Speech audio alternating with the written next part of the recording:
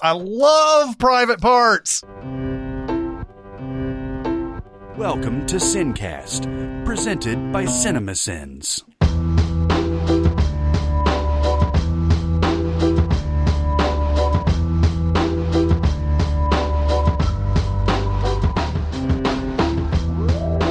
All right, everybody, welcome to the Sincast. This is Chris Atkinson from CinemaSins, joined as always by the voice of CinemaSins, Jeremy Scott. How, kapow. Boom. Kazowie. And from Music Video Sins, Barrett Share. Howdy. Yeah. Ooh, that was a high-pitched howdy. Howdy! My voice cracked for the first time in like 20 years. There you go. Well, that's that second crack. It's supposed to hit right around 40. Nice. We're on our road trip. On the road again. The most time-honored tradition of all, the road trip. Oh, the places you'll go. Are we there yet? No. Are we there yet? No. Are we there yet? No. Still stuck in Washington, D.C. traffic. That's right. Yeah, we got booted.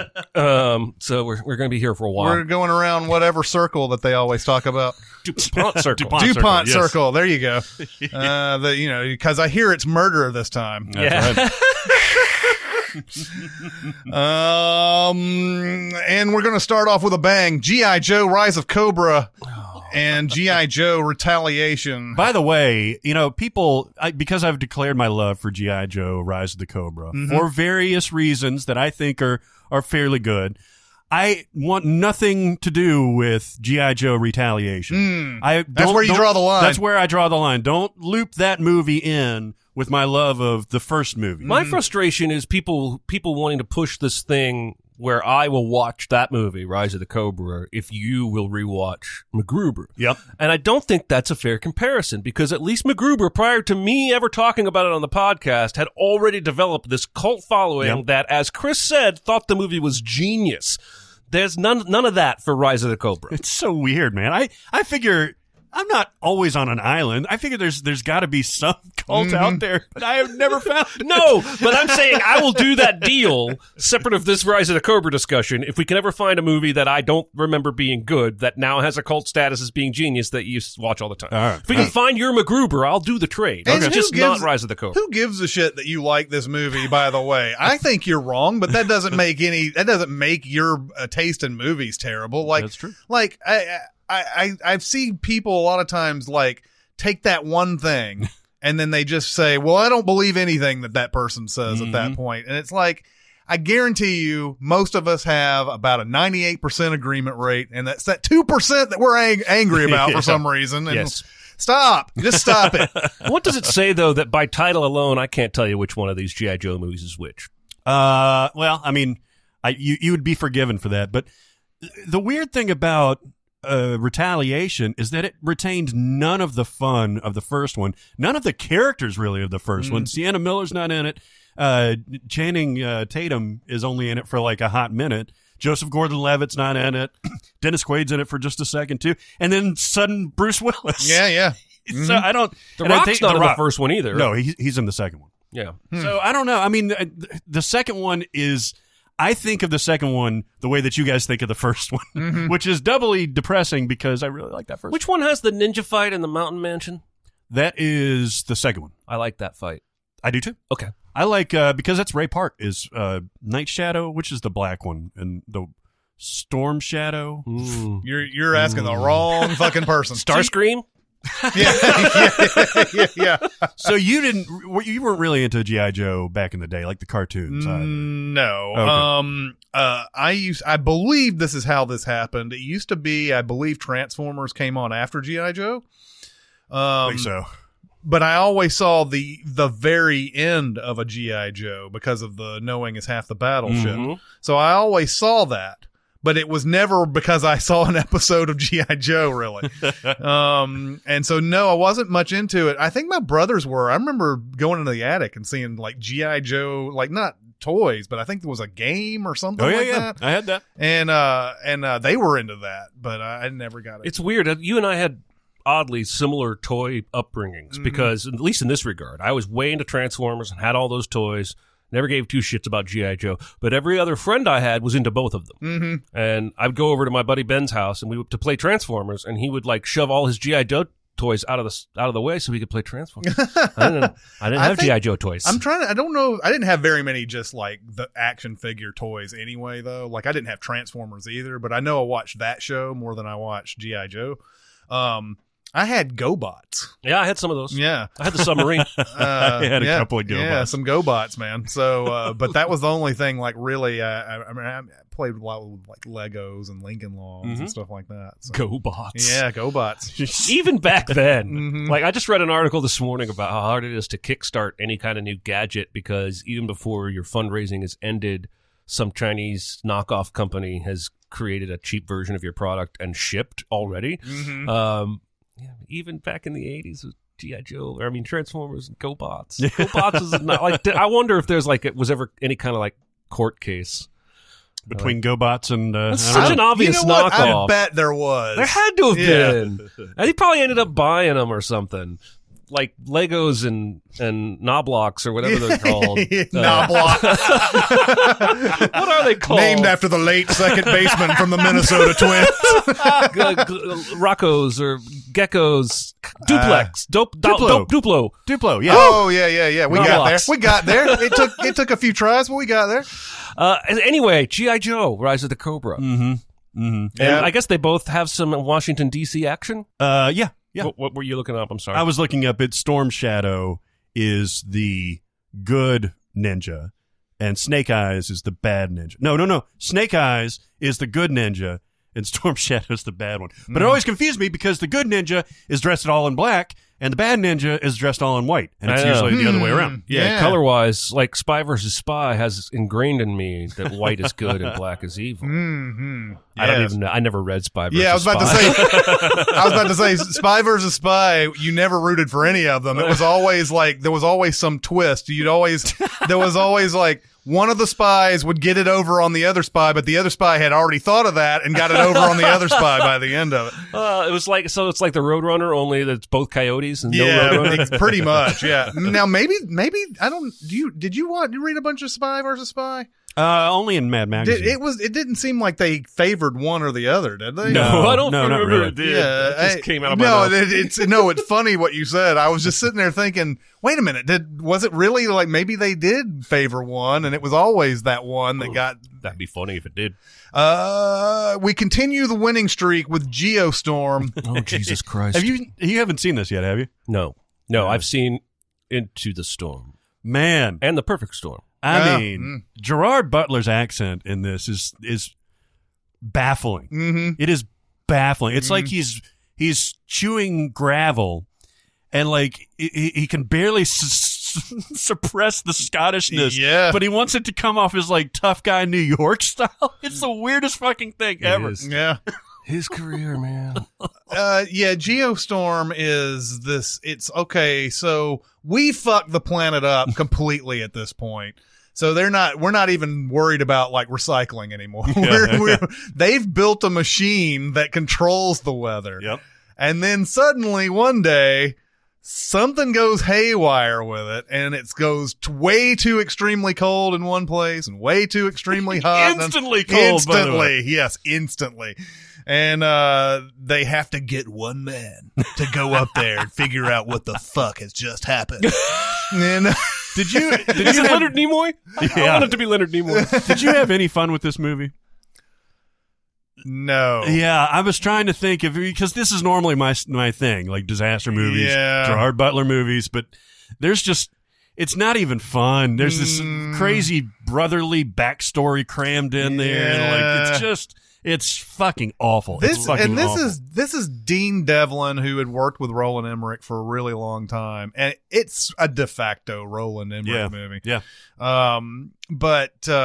But yeah, there's really not much fun to be had in this. Yeah. And it really should have. It really had the chance to be. Yeah, I mean, if you tweak this a little bit, throw a little bit more fun into it, I think you could have a watchable movie. Yeah. Right now, the effects are bad. The acting is hideous. Who plays his brother? The only thing about this that's worth watching is Zazie Beetz. She's fantastic. Oh, yeah. But is that's she it. playing like some kind of whip smart science person? Exactly. Yep. I also just read an article today about, because it's Equal Pay Day, and there's a lot of great articles about feminism stuff. And I read an article about how frequent it is for Disney female characters who are young to be written as science-y, as sort of a blanket character development thing. I didn't get to dive into that article before I had to come down here. That's interesting. But I thought that was interesting. I wonder if that's a good thing or a bad thing. Well, the article seemed to be suggesting it was a bad thing, but surely it's better than showing all of them like in pageants or something. Yeah, exactly. I mean, exactly. promoting science isn't a bad thing. Yeah. Anyway, I'm going to stop bringing up articles I read this morning.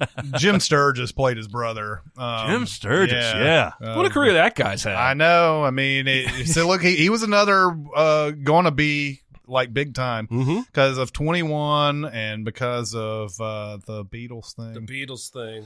And then he did that Across the Universe. Across the universe. Yeah. Across the universe. So yeah, he was on that track, and now he's kind of like he's total like discount whatever. Yeah, random like hey, we need somebody to play the brother. Jim Sturgis, why not? Who's left out there in the hall? Yeah, pretty much.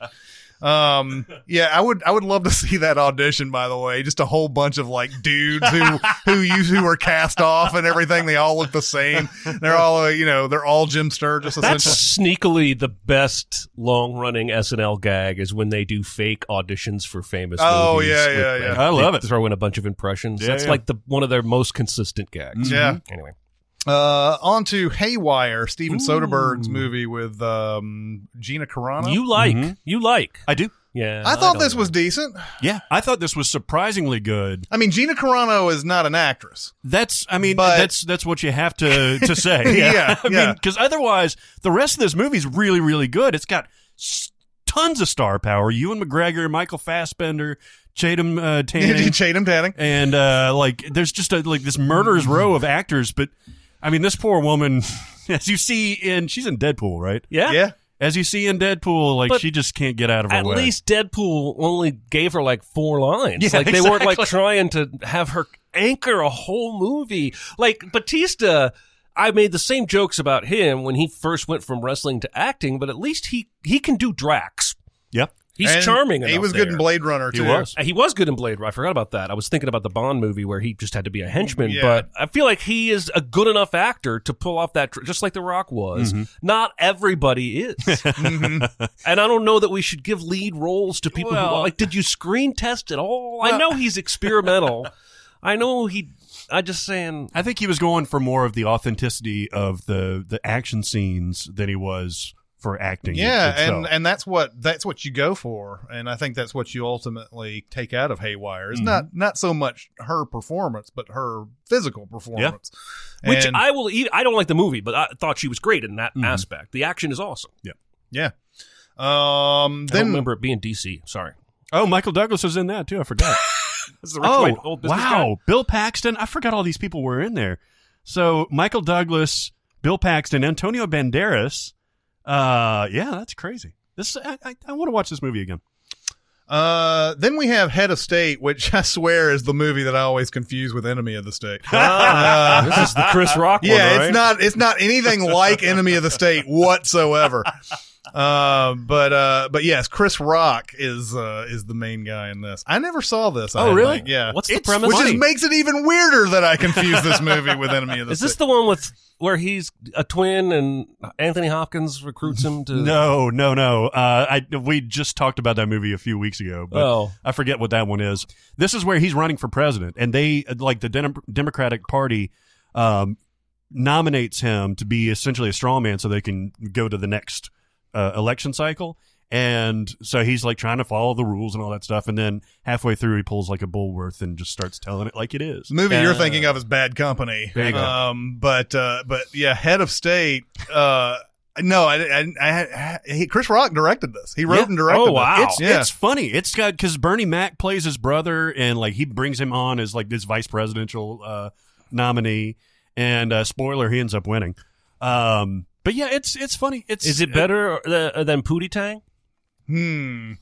How much? I don't think I've seen Pootie Tang. There's nothing better than Pootie Tang. Well, Pootie Tang's got a cult following. It does. Absolutely does. Louis C.K. directed it. Yep, he directed it. I knew he wrote it. Wow.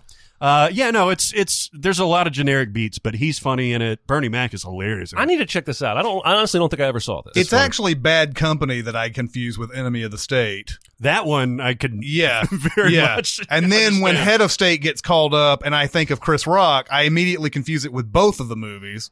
So, which is weird that you just kind of compared it to Bulworth, because wasn't Chris Rock in a remake of Heaven Can Wait, which starred Warren Beatty? Yes. Okay. Yes. Just he wanted to was. clarify that. He just blew my mind. And what was that? Was that also called It was Down to Earth, I think. Down to Earth? Yeah.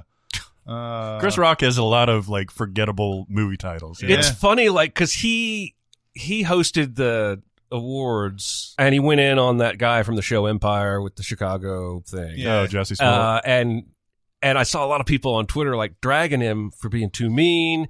And then for that, bringing up that whole thing from a few months ago that was actually an old video where Louis C.K. says the N-word in front of we Chris were Rock. just talking about this. Yeah. And Jerry Seinfeld. Like, people were dragging Chris Rock a Yes. little bit. And I'm like, better reasons to drag him. I know. Down to Earth, Head of State, Bad Company. Like, he had a run there where we let him kind of do whatever he wanted. I Think I Love My Wife. Like, Oh, that's a good movie. is it Do you really like that? Yeah. Is it as good as Why Did I Get Married Too? It's way better than that. Why I Get Married Too is maybe one of the worst movies I've seen in the last 15 I didn't years. even know you've seen that one. Yeah. That's crazy. I saw that movie. We had 2 prints of it at Hollywood 27, me in one auditorium and another guy in another auditorium, and we were texting each other. during it. That's one of the most ridiculous movies I've ever seen in my life. Then we have Hollow Man, which is basically The Invisible Man. Kevin Bacon. Yeah. This movie is oddly watchable. Mhm. I think this has got a cult status now, doesn't it? I don't know. I don't know that it should. The effects are pretty bad. I'm Like, sure they are now. They were, it's like you were saying with Perfect Storm, which I just saw again, by the way. You're absolutely right about the effects, but they were like groundbreaking for Hollow Man at the time. Yeah. I bet they haven't This is aged a well. very strange movie for Paul Verhoeven. Yeah.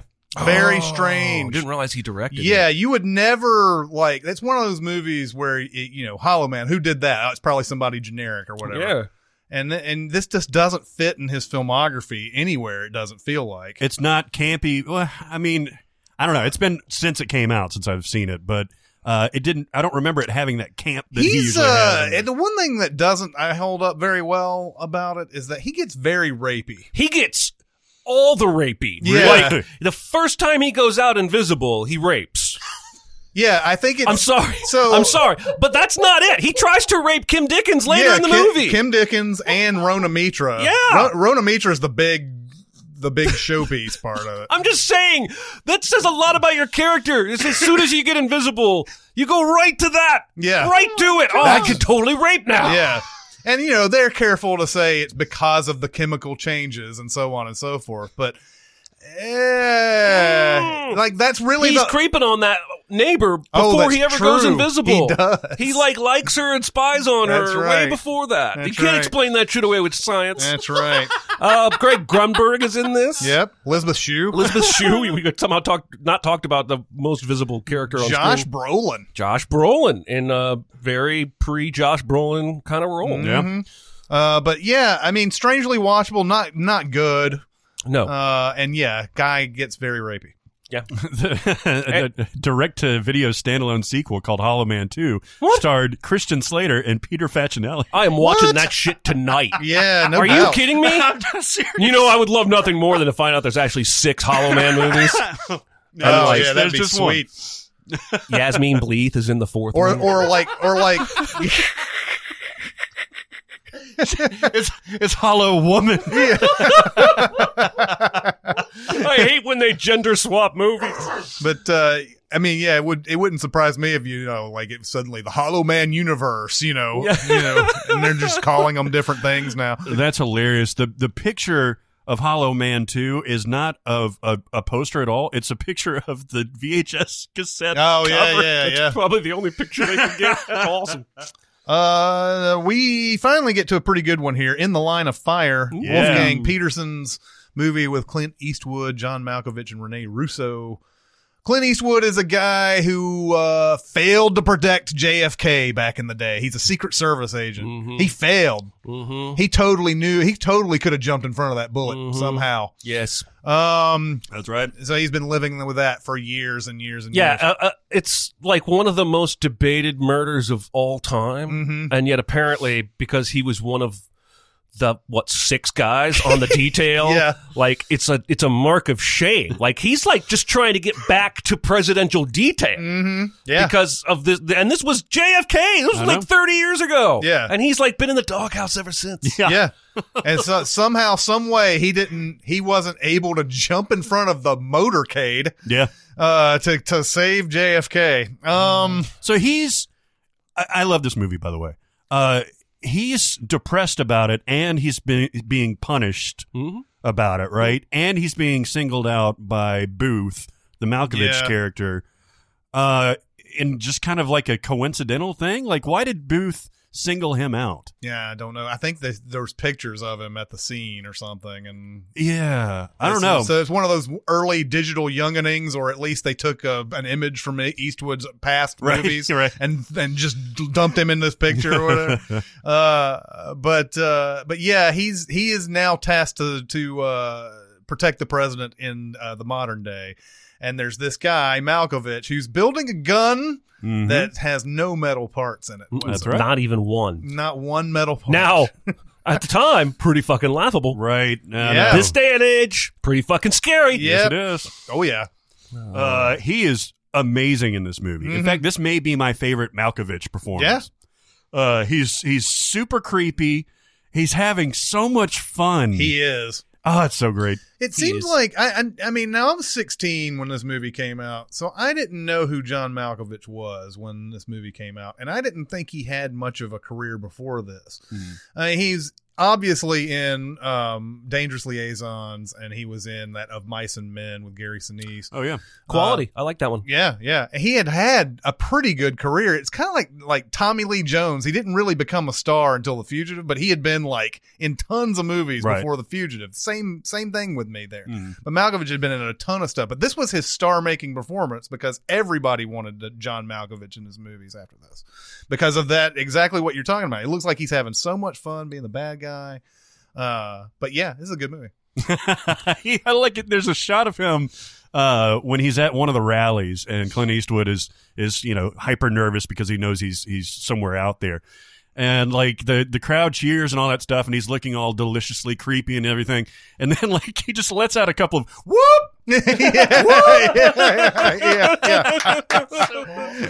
Yeah, he is definitely the reason to watch this. Rene Russo's charming enough. Yes. She's always good. And it's hard to buy the romance with her and Eastwood. Yeah. Just because, I mean, they have enough chemistry.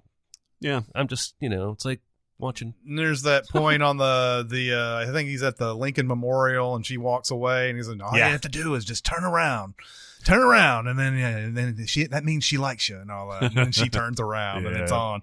It's on. Oh, he's a piano player in this too, isn't he? Yeah, that's what I thought. I think he actually can play really, I really think he well. can, Like he yeah. plays jazz piano. Don't you think that if you were to go up to Clint Eastwood and say, "Can you do ... he's old enough that he can do it? Although some things he may be too old now to do. Yeah, Yes, Can at one you point. ride the beast at Kings Island? Right, So right. Have to say no. My doctor will not let me. He do would that. fall apart. Yeah.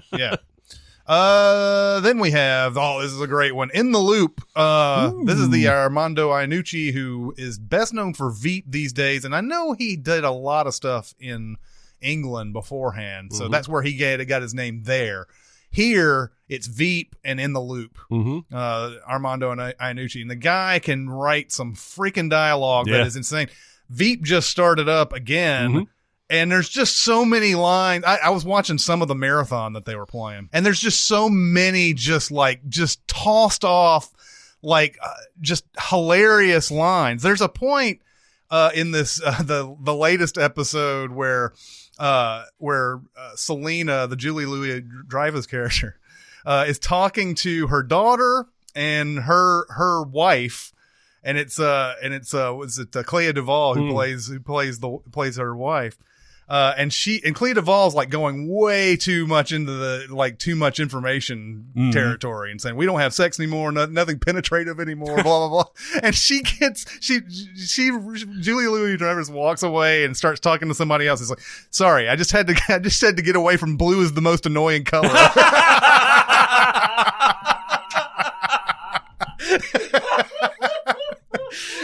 Fucking awesome. Oh, wow. I'm probably going to honestly wait and binge when it's done, just because the only way I ever saw that show was binging. Mm-hmm. It's weird. Like, if I start a show week to week, I can make the wait. But if I start a show bingey, I can't make the transition to week to week. Yeah. I got to wait, save it up, and binge. Binge that shit. Mm-hmm. Anyway. In the Loop is hilarious. It's Oh, yeah. awesome. This Yeah. was actually a spinoff from his UK show, The Thick of It. Yeah, which yeah. I've never seen, but it's I haven't either. Anytime we bring this guy up, it's always the first thing that people recommend. You got to watch this. But yeah, this is so fucking good. Tom Hollander's in this one. Yeah, a lot of people are in this. Oh, James yeah. Gandolfini, Anna Klumsky, who's in Veep, that's right. is in this. This was maybe her return kinda, yeah. because she had that long absence from acting. And I'm so glad. I love Anna Klumsky. Yeah, I do too. But yeah, Tom Hollander, I think if you had to pick maybe a main character, is probably the main guy. And I love that guy. And then what's his name? Who plays who's been one of the iterations of Doctor Who is in this, and he's got the Peter Capaldi. Peter Capaldi's Yeah, got yeah. some of the best lines in this. He's the meanest character in the entire thing. But if you just want to hear just like crazy back and forth, like just some real cutting, incisive dialogue, it just goes back forth super fast. You could watch In the Loop and not catch about half the things that get said. That's how fast it is. Yeah. And everything. Did he do Death of Stalin? Yes. Oh, okay. Yeah. So that's And kind of in the same it's vein. same All vein. of his work is exactly like that. You can watch. I've seen Death of Stalin probably a handful of times. Every time there's something funny that I missed the first 4 times or whatever. I gotta see that. Yeah. Then there is Independence Day. Of course, we have talked about Independence Day quite a bit, probably. And you don't really need to hear too much about it. It's a alien invasion movie. Also disaster film at the same time. All of the U.S. monuments in the world are getting blown up, essentially. I just caught this a couple of nights ago. Yeah. The best part of this is the interaction between Will Smith and Jeff Goldblum, I think. That whole ship. And it takes almost the entire movie to get to that point, but they've got perfect chemistry. Yeah. Like as soon as he's whoops, he's got the thing upside down and everything. It's awesome. It's awesome. And I still love this movie. The effects don't hold up. The cheesiness doesn't hold up. But there's enough to like about it that I'll keep going back to it. And I the like how- the score is fantastic. I like how in Will Smith's girlfriend's neighborhood, there's like a Los Angeles-sized spaceship hovering over the city. And like everyone's just out at the end of their driveway looking at it. Just looking at it. Well, my, that's strange. Yeah. As though Nobody's on the half of them phone or wouldn't be on fire, running, screaming at the top of their lungs. Oh, I know. It's almost like it's happened before, right? Like it's like this. Oh, yeah, the ships are back. I understand some people being so shocked that they just gape in wonder, but not everyone. Some people are running for the hills. How I hesitate because I know there are people out there who would go up to the top of a building and to greet the aliens. Oh, right? like in Mars Attacks? Yeah, well, in Independence Day. Somebody does it in The Independence stripper Day? goes up with her sign. Yeah, I and thought there's that a- was Mars Attacks. There's it could be. Well, from in either. Mars Attacks, they do go out to the desert with all the trailers and stuff, and they're all waiting for them. Yeah. You're right. But you're right. but in Independence Day, they get to the top of these buildings, and Vivica Fox tells her stripper friend, "Don't go there," and she's like, and it looks like, okay, well maybe she won't. No, she's up there with a sign, like, yeah, And that's isn't that the actual building that gets blasted too? yeah. Why would they choose that? Because it's the tallest building in L.A. But the White House isn't the tallest building in D.C. That's true. That's true. The aliens have some very strange choosing. Salient point there. But yeah, I mean, I like Independence Day still, and when we send it, I got very nostalgic for it. I know that it's not the greatest, but it's especially for its time, it was a fun movie. Oh, I was geeked the fuck out as soon as I walked out of that. Oh, man, movie. I fucking loved I it. called everybody I knew. Like, have you seen it? Can we talk about it? Man. Well, it has one. I mean, because of the content in the movie, it has some of the best trailers of all time. Yep. Because you hadn't seen stuff like that before. And this isn't digital really. They built models. They built actual models of the White House And had popsicle sticks. yeah, and you know, and blew it up that way, and it looks real. They what built happened. actual blue alien laser guns, Oh yeah, and they used them to blow it up. Amazing. yeah, was a technology that did not exist before the movie. Actually, speaking of miniatures, people don't realize how much of Blade Runner 2046. What is it? 2049? Yeah. Have you seen the behind the scenes video of how many, all those cityscape shots are modeled? Are you serious? Yeah, it's I gotta fucking mind blowing. I want to watch that. Because you could watch it and easily think, oh, that's CG.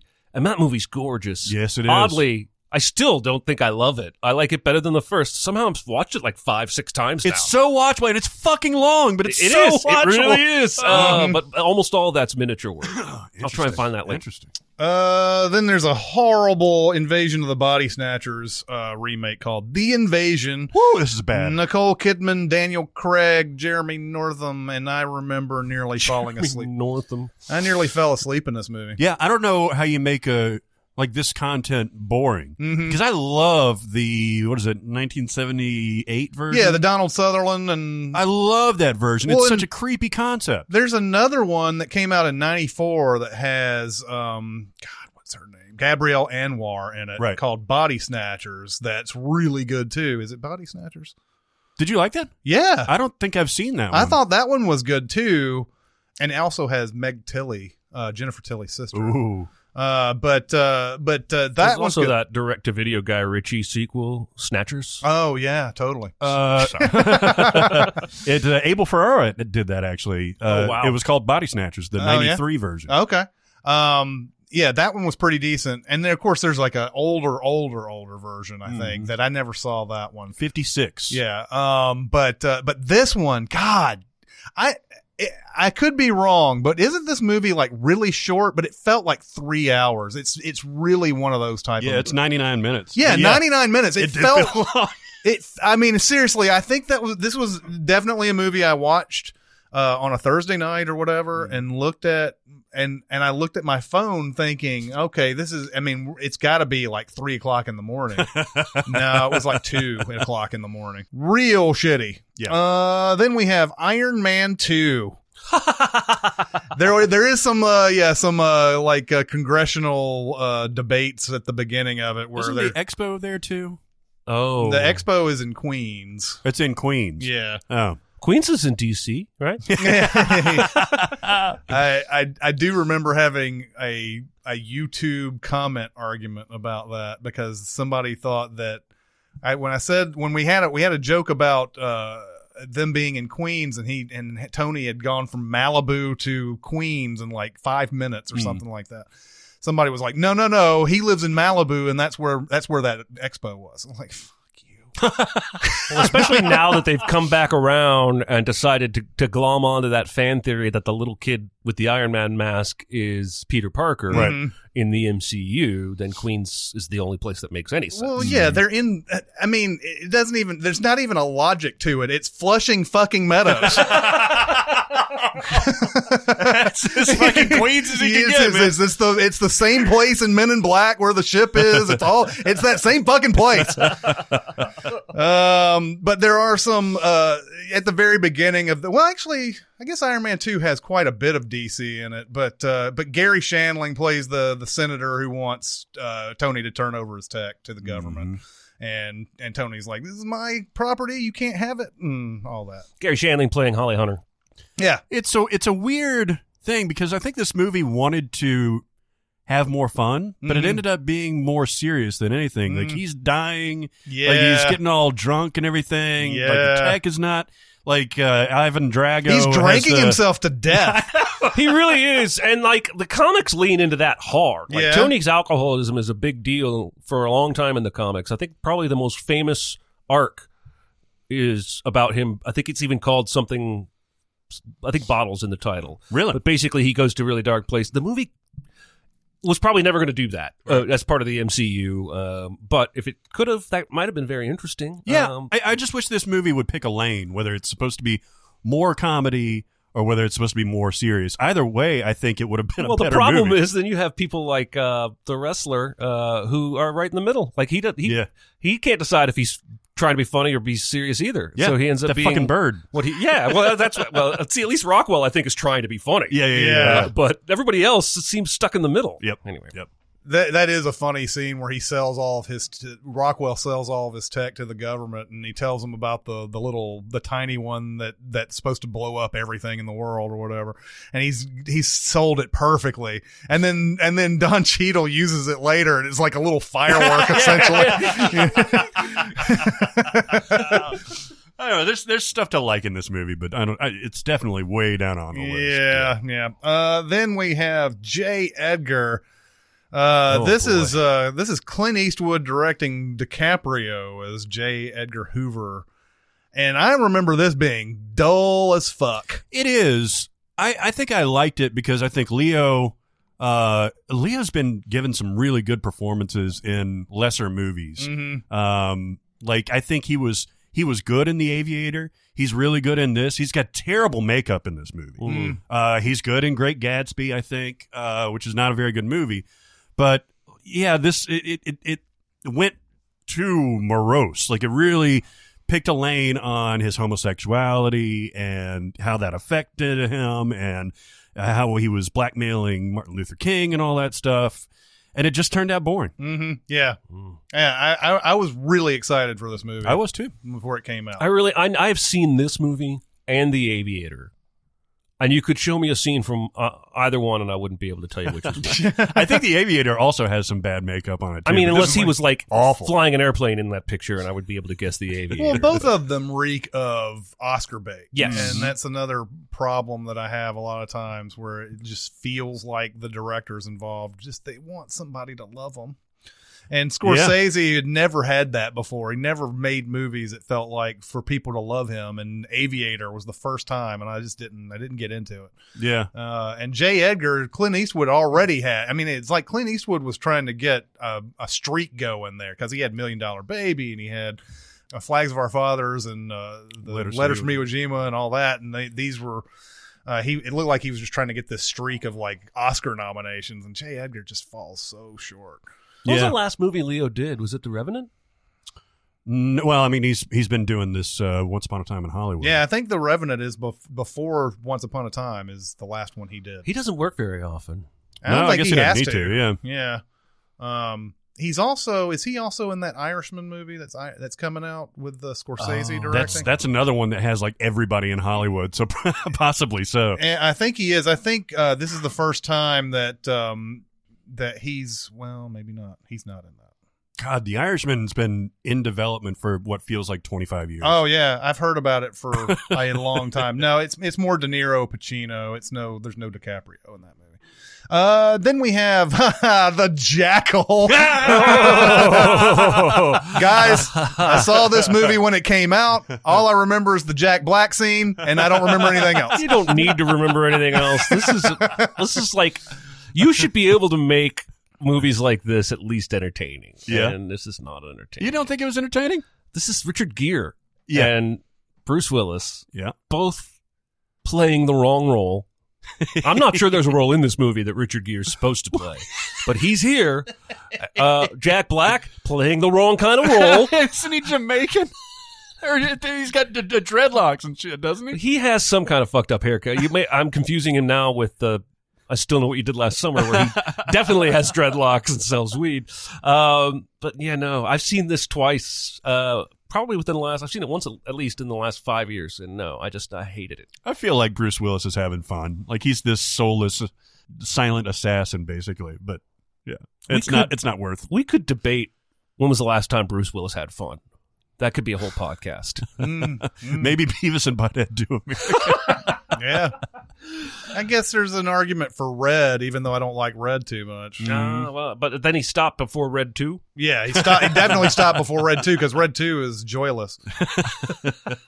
Then we have Kingsman, The Secret Service, and Golden Circle. Golden Circle ends up in Kentucky, but it does involve the president and Yeah. Is it Bruce Greenwood? Yeah, Bruce Greenwood. This is Bruce. Yeah, Bruce Greenwood is definitely the president in Golden Circle, and he's a terrible president. He's the man. He's like, hey man, kill all the guys who smoke weed. I'll be a fucking hero. Two diametrically opposed movies, by the way. One is really, really good. Yeah. And one is really believing in its own bullshit. Yeah, although when Golden Circle was making the rounds on HBO, I was finding reasons to watch it for whatever reason. It's still silly, but it's maybe just a bit too silly this time. Like you're saying, they got a little bit too much on their bullshit from the first one. The first one is pretty solid, and then the second one, they're like, well, nothing matters. So yeah, we can literally do anything. Yeah. I do think it's kind of interesting that what's his name, Taron Egerton, has scenes with Elton John in this movie. Yeah, that is funny. He's playing Elton John. That Elton John storyline was such bullshit. That was the ultimate on your own bullshit type of thing. Like because it's basically like, let's have him yell obscenities. That'll be funny. Exactly. Yeah. And that's what it comes down to. Where do we stand on Samuel L. Jackson's accent or affectation on the first movie? You mean lisp? The lisp, yeah. I kind of liked it. Okay. I didn't know if we had a strong opinion. I mean, one way or another. mathematically, you make as many movies as he does, one of your characters is eventually going to have a lisp. Yeah, yeah. But it felt like an odd choice to me. Yeah, I think that's one of those where they say this is a hyper realized world, so it's gonna have like a lot of these affectations like this. So that's what they gave him, and that's what he went with, and I'm fine with it. But he looks like he's having fun in this movie for sure. And I mean, that's got to be tough for him because he's in like 200 movies every year, and so like. To get it up for like every single, I mean, it's got to be tough. This Shaft movie that's coming out. Oh my god! He was like, well, all right, I guess I got to do this, huh? But something like this, which is kind of different and funny and everything. But he was. But yeah, I like the first one, and I like the second one maybe better than I should. But it's not. You want to know what's crazy? The last Shaft movie with Samuel L. Jackson was made before Jeffrey Wright and Christian Bale were huge stars. Right? Right? I'm just saying, it was a long-ass fucking time ago. Yeah. We don't think about that. But then they're just like, Shaft? Okay. Yeah, what's it been, 27 years? Let's do it. It's. I was about to say there's probably been as much time between these two than there was between those last two. But no, it's a little bit less. But still, a lot of time has gone by since that last Indeed. show. Then there is Kong Skull Island. There is some DC stuff at the beginning where they're like asking if they can even go to this island. Yeah, but most of it is actually shot on Kong Skull Island. Yes, actually shot on Skull out Island. there in the Caribbean somewhere. Yeah. You know what? This was going to be my answer at Sin Week on a Q&A section. People asked, like, what's your least favorite genre of movies? And someone said horror movies. I mentioned documentaries. I just don't get to them. Creature features just aren't my bag. Like, I don't care. I don't care how you could detail every pubic hair on Kong or whatever it is. Right. Like, I don't give a shit. If there's no story and there's nothing to, like, hold on to, it's just, Wolfman's got nards and Kong's got pubes. I'm the same way. Yeah. Even the real classic ones, like the classic Godzillas and stuff, there's very little to actually sink your teeth into on those. Yeah. I remember I watched one that was on Turner Classic or something one day, and it was one of those like first ever Godzillas, and it's like revered, and it's boring. Yeah. For at least, I mean, it never gets. It finally gets to the monster, and you're like, oh, okay, I can kind of sink. It's kind of gotta get into that, I guess. But yeah. Most of the time, you're in these movies, you're sitting around waiting for the monster to show up. Yeah, and a lot of times the filmmakers make a big deal about not showing you the monster for so long, which is why I liked Cloverfield. It was about the monster, but it was about the city's reaction to the monster. And this is the total opposite. It's just like, I'm going to eyeball fuck you with Kong and with these other monsters, and maybe there's dinosaurs, and then there's fucking Tim Hiddleston like slicing through things with gas and shit. And it's like, God damn it, I don't need this. Yeah. I don't need this in my life. Yeah, exactly. Isn't there like a second Kong? Huh? Isn't there more than one Kong? No, there's one Kong, but Isn't there more he than one battles all giant these ape? other fucking... No. There wasn't another giant ape. Really? He eats an octopus, a giant octopus. He fights this dinosaur crocodile thing at the several end. dinosaurs, yeah. And Okay, I gotta be thinking of something. Help me figure it out. I thought for sure they got there and found a giant ape and thought it was the giant ape. And then there was a gianter ape. Not in this one. I don't think so. What the fuck am I thinking of? Was it the King Kong, the Peter Jackson King Kong? No. Could it have been Congo? All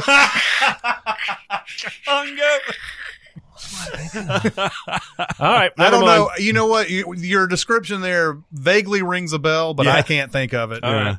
Listeners, help us out. Jeremy needs help. We'll figure it out probably after the podcast. Yes. Yeah, I didn't like this at all, and I just remember too. This was I knew we were in a completely different age when they came out with the trailers for all the movies, pretty much all the movies, big movies of. Was this 2016?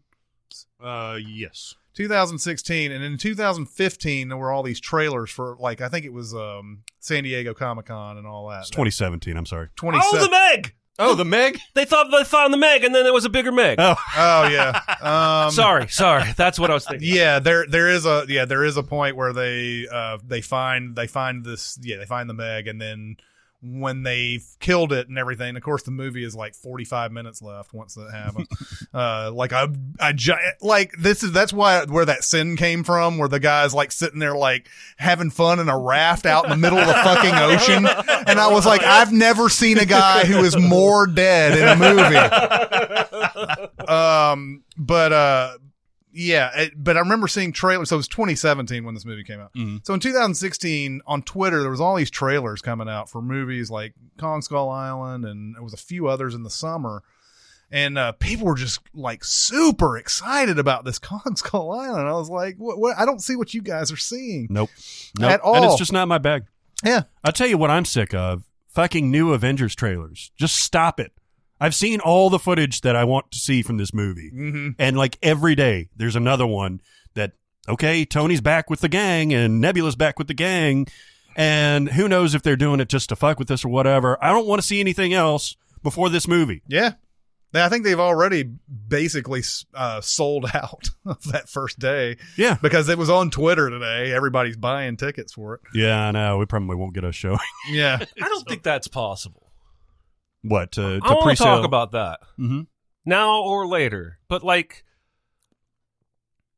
maybe one day we'll get to a place where this could happen. I don't think it's possible for a movie that's going to open on like 6,000 screens to digital film to sell out. Well, they're going to just open more showings. Well, that's what I was about to get to, was that it's nearly impossible to do that, and it's been nearly impossible to do that for the last 5 or so years around the country, because I've told that story before about how Harry Potter and the Deathly Hallows Part 2, we were going to have just 4 or 5 showings. If we had had prints, that's where we would have ended it probably. Yeah.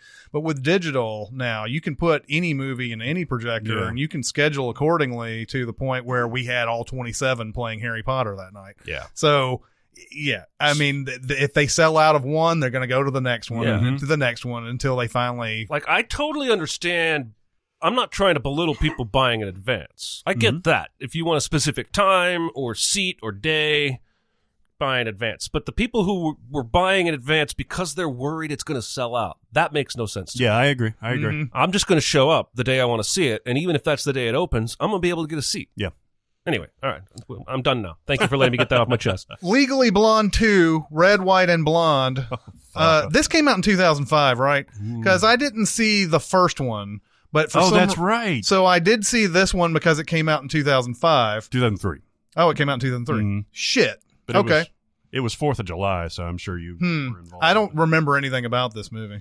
I never saw the second one. I saw the sucks. first one. The first one's good. I love the first one. The first one had every subverted all the tropes that a movie like this would normally do. And Reese Witherspoon's performance was awesome.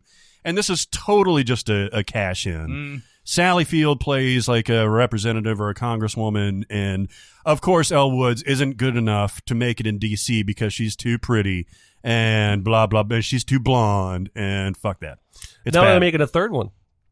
I heard that. Yeah. If you thought the second one was a cash grab, what do you think the third one is? I don't know what the third one would be. Maybe it would be a return to form because this came right on the heels because Legally Blonde, I think, was 2001, somewhere around there. So this one came right on the heels of that success. So given the fact that they've waited 16 years, maybe they're putting some effort into it. This one, no effort. I need more people getting angry about these senseless reboots and remakes. Because too many people are just like, maybe it'll be good. Because if you take any one of these announcements as a one-off, then fucking maybe it'll be good. But mad about you coming back? I don't care if it's fucking Godfather. It's unnecessary horseshit cash grabs. And until we're all angry, they're not going to stop. Yeah, what's next? Wings?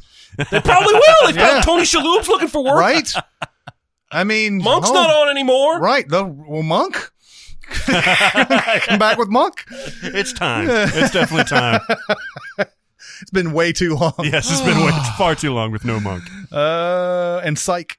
Then we have Live Free or Die Hard. Oh, Jesus. Well, this movie is definitely DC as hell. Yeah. It's almost all set in DC. Mm-hmm. That's all.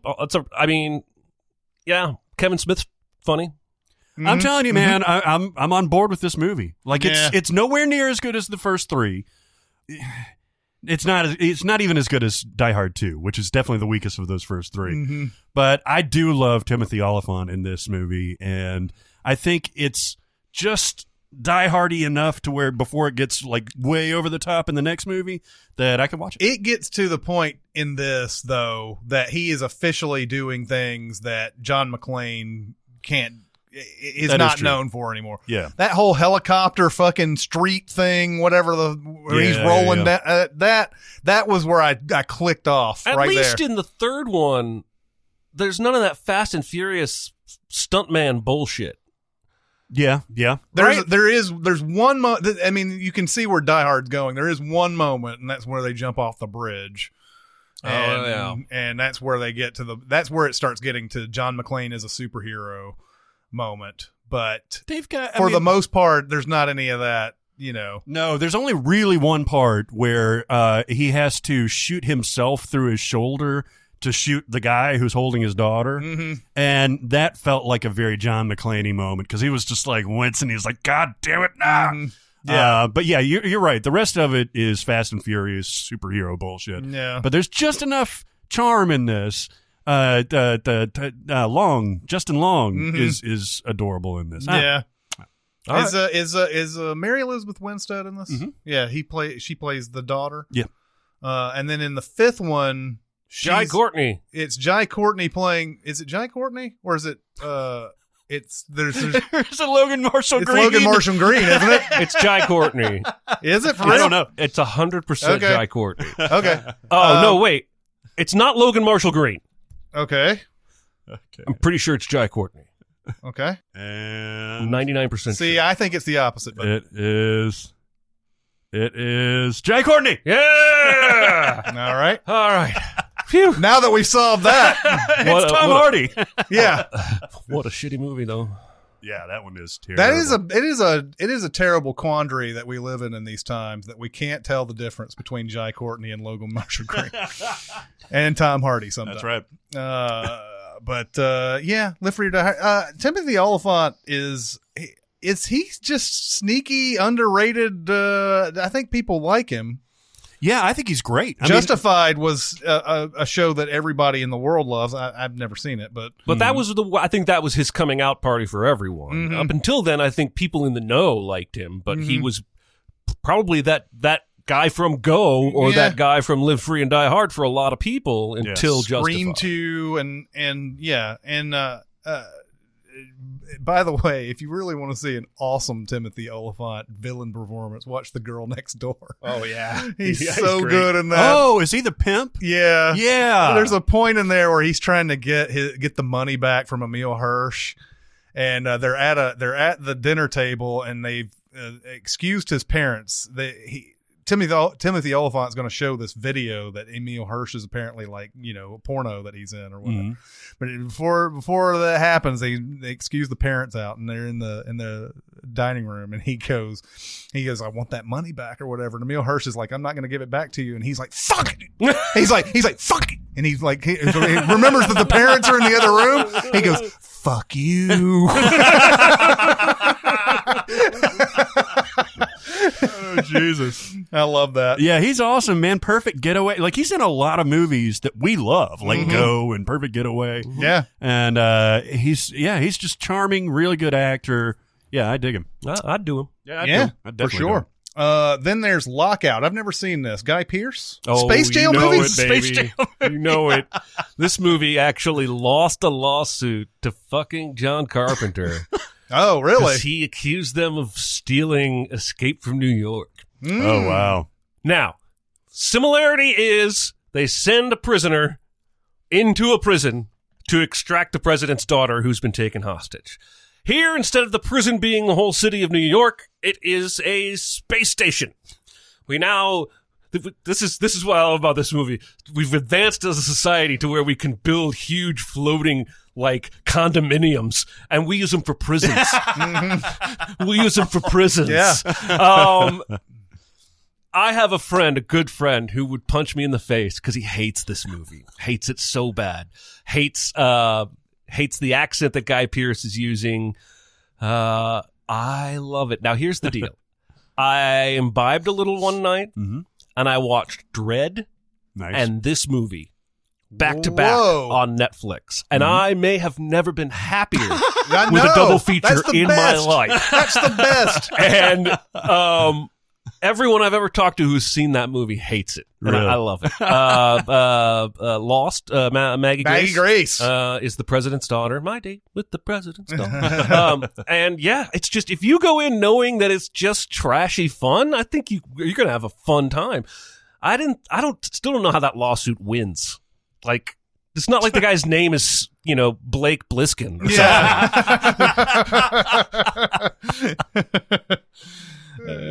Then we have the aforementioned Mars Attacks. Oh, Tim Burton's follow-up to Ed Wood. It's almost like he said, let's go as far away from that as possible. Yeah. This has everybody in the world. It sure does. There's Glenn Close, Jack Nicholson, there's Natalie Portman, there's Annette Bening, Michael J. Fox, Pierce Brosnan, Sarah Jessica Parker. Yep. Jim Brown, Pam Grier, yeah. Ray J. There's a million people in it. It's based off the old Topps trading cards. This movie is not good at all, but there are some comedic moments in it that are memorable in it. And I believe it has got a cult following since. I think it had a cult following since day one. I think it had a cult following before it came out. Yeah. Ultimately, this is not like a fun movie to watch or anything like that. It's literally just waiting for those beats, like you always say, the Earth and Mars. You know? And the we come in peace, we are your friends as they're firing at them. But no, I mean this movie is a garbage dump. I remember the music being pretty fun though. Yeah, that's Danny Elfman, I think. It's Danny Elfman almost always. I also remember thinking it was like very Men in Black-y, but this was before Men in Black.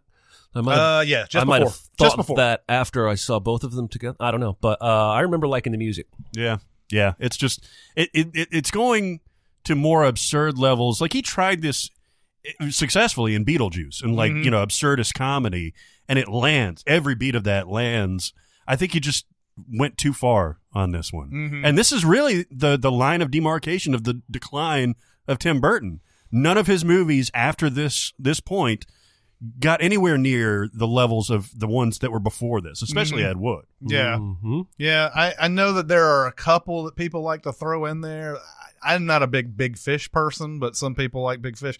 Some people like Sleepy Hollow. But again, it's nowhere near. There's nothing to what he was doing before this. The Danny Elfman connection too. I believe on Ed Wood they had a falling out. Like really? it ended up it was not Danny Elfman on Ed Wood. Oh. And so it's kind of they sort of reconciled by the time Mars Attacks came out. Seems like Danny Elfman has falling outs with a lot of people. Because I know that happened with Raimi, too. Yeah. I wonder if maybe he's not maybe he's a little Chevy Chase-ish. I don't know. He's brilliant. I mean, he's brilliant. So's Chevy Chase. Yeah, exactly. Was it Oingo Boingo that he was a part of? So he probably had a falling out with them too. Yeah, I mean, they pretty much. They dissolved. Yeah. Then we have, I never saw this, the Master of Disguise. Dana Carvey is a master of disguise. I'll tell you what, I haven't seen this. I saw it in the theater. I was managing a 10 screen. To this day, my wife and I will still say, turtle, turtle. Yeah. Mostly because of the trailer. That was in the trailer, not because we remember the movie. It is, what was the, no, it wasn't Opportunity Knocks, or was it Opportunity Knocks that he was in? Mm-hmm. That was his starring vehicle. Yep. There was a certain point where Dana Carvey impressions only took you so far. Yeah. And I think it was probably Opportunity Knocks. Mm-hmm. And after that, I saw this, but it was not pleasant. Yeah, I was working. This was my summer of working at Bell Forge Theaters in Antioch. It was like 3 months I worked there, and you're only shot twice. Yeah, exactly. I was only shot twice. Correct. But I remember a lot of the employees around there doing that turtle thing. Only memorable thing from this over movie. and over and over. And we didn't even have the movie. It was the one across the street, the Hickory 8 that had it. So I never saw it. Apparently, you know how Geico has revived all their old television commercials, right? And they created this archive, vote for your favorite. By the way, from a marketing standpoint, fucking brilliant. Oh, yeah? I hate these insurance companies and their commercials, but that's brilliant. But the one with the camel where he's like, Mike, and then he goes, home. Mm-hmm. My wife was telling me that there's a school system near where we live that had to they had to ban quoting that commercial because when that commercial first came out on every Wednesday, so many kids were doing home day out in the hallway. They literally banned saying words like That's that. hilarious. That's crazy to me. For the record, the pig one is my all-time favorite just because of the surprise involved with it. You had that, I think it's Mike Maglone, who's from those Edward Burns movies that does that. The beginning. Does Geico save you a 15% on car insurance? Did the little piggy go wee wee wee all the way home? And then it's like wee wee. And that's the last time I may have just busted on a commercial because it was just the surprise factor of that. Now they've just dumbed it all the way down to somebody will get surprised at something. Mm-hmm. What else is surprising? Yeah. Saving money on this thing. Iced tea at a lemonade stand. Yeah, right. Yeah. One of the many Blu-rays I have in my collection I've never seen. Miss Sloane, Jessica Chastain. Oh, movie. really? Yeah. This movie's up your alley, Yeah. man. It's she's like a Washington fixer. Mm-hmm. She's a lobbyist, and they want to introduce a pro-gun banning, anti-gun bill, and she starts off on one side and then switches to the other. She's awesome in this. Mm-hmm. It's actually on Netflix or Amazon Prime too. Gugu Mbatha-Raw is in this. Alison Pill is in this. Michael Stuhlbarg, of course. Of course. But it's a really, really good movie. John Madden of Shakespeare in Love and Best Exotic Marigold Hotel and Proof fame. Yeah, he's got a weird career. Yeah, directed this. But yeah, one I've been meaning to watch. I love Jessica Chastain. Mm-hmm. Also a Hall of Fame coach. Yeah, yes, absolutely. John Madden is the director. John Madden. Yes. He's never gotten that, by the way. Never. All-time Frank Capra classic, Mr. Smith Goes to Washington. Jimmy Stewart is the AOC of the day.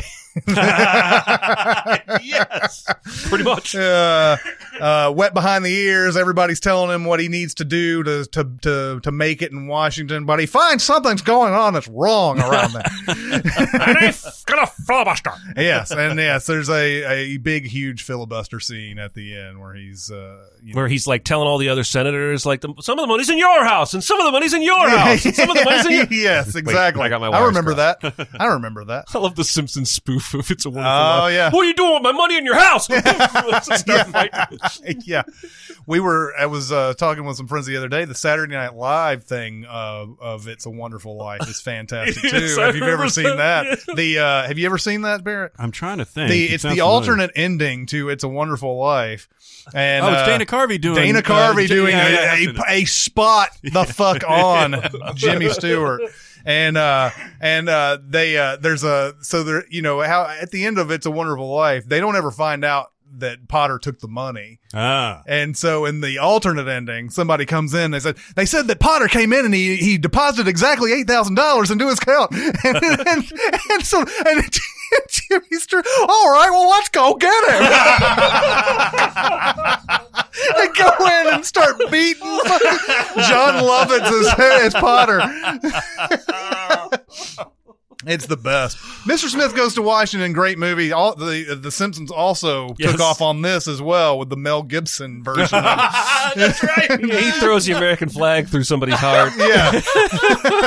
His muscles are all rippling and shit. But a great movie. Yep. Then there's Murder at 1600. Oh, Holy shit. wow. Yeah. Wesley Snipes. Wesley. This was the height of Wesley Snipes'. This may have been towards the end of his height, though. It's definitely post Passenger 57. This is 97, so it's definitely... I don't know if I saw Murder at 1600. It's perfectly pleasant. It's like It's a pleasant Murder at 1600? Exactly. Yeah. They some like junior staffer or somebody gets murdered. Not the president. Not the president, actually. They would have called it an I'm assassination. trying to think if the president actually appears in this. I don't think he does. Mm-hmm. I'm assuming it's a he, of course. But yeah, it's a nice little thing, like cat and mouse type of thing. There's a couple of twists in there. And Wesley Snipes, man, I think is overall underrated because he just became stock action, star. But he's got a few chops. And He's playing a Secret Service agent here. Yes. Or is he playing or a detective PD? Because that's a lot of the movie's conflict is Secret Service interacting with the murder investigator. Right, yeah. He's on the other side. Yeah. He's police department. Okay. I saw this once. I don't remember anything about it. And yes, Wesley Snipes does have Blade after this, but I think I don't think Blade is necessarily people went to go see it just because of Wesley Snipes. It's there's more of a following to that, but that was definitely the tail end was Blade. But I never saw Murder. He still talks like he should be Blade again. Oh, really? Like on like interviews and social media and whatnot. Like he's still. I think as recently as a couple of years ago, he was publicly lobbying to play Blade in the MCU. Oh, interesting. I don't know. Well, and it might be awesome if under some with a different little direction. I don't need him in it. I would love to see a new version of Blade. Yeah. Mm-hmm. I mean, he still looks the exact same as he did in 1997. He does. Then we have My Fellow Americans. It's Jack Lemmon, James Garner. What's that guy's name? He's John Hurt. John Hurt, because I always get him and John Hurt and William Hurt. But John Hurt. Amber Heard. Yeah, and Amber Heard. It's about former presidents, and I can't remember what they're trying to do. Yeah, I actually talked about this before on the podcast because there's that line at the end because John Hurt's character is an idiot. And at the end, he reveals that he's in on some scheme, and he's like, thought I was stupid, but it was justificade. Yes. That's all. That and the scene where Jack Lemmon and Walter Matthau it's James Garner compare the lyrics they both made up. Yeah, and he's like, "Hail to the chief, because he's the one who needs hailing," or whatever. That's all I remember. They're on some kind of PR tour to cover up something for this real president or something. Yeah, there was Dan Aykroyd. Oh yes, Dan Aykroyd. There was a revival for Jack Lemmon, James Garner, and Walter Matthau back in the day, where they used to come out with movies every year, sort of geared towards the 50+ set. Yeah, and they ate that shit up. Yeah, too. man. Well, and when we stopped getting that is when we started getting the Space Cowboys and going with style. Bucket list. We're old in Vegas. And, but But before then, and it was all on the strength of and goodwill of grumpy old men. Yeah, yeah. Because none of them. There's one where they're on a cruise out to sea. Out to sea. But they did an Odd Couple 2. They did Grumpier Old Men, My Fellow Americans. They did Gone Fishing. No, that was Joe Pesci and Danny Glover. That's But it's the same thing. Yeah. Same exact thing. Hey guys, it's Vegas, and Hey. we're old. Yeah. Remember all the fun you had in Lethal Weapon movies with Joe Pesci and Danny Glover? Yes. Now they're fishing. And they're old as fuck. And they're old as fuck. The Naked Gun 2.5, The Smell of Fear. Wow. I didn't know. Okay. Is this the one with the Martha's whatever the birthmark on the ass that looks like No, that's the third one, right? Because that's got Anna Nicole Smith yeah, in it. because that's the one where there's the guy who eventually plays the Harry Potter stepdad. yes.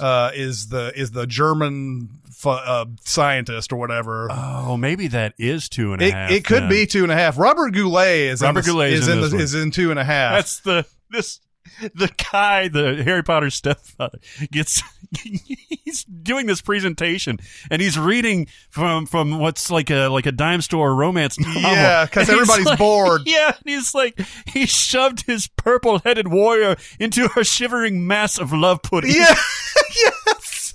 Everybody's like asleep at this like conference, and then Drebin gives him this book. But yeah, no, that's one of the funniest parts of that movie.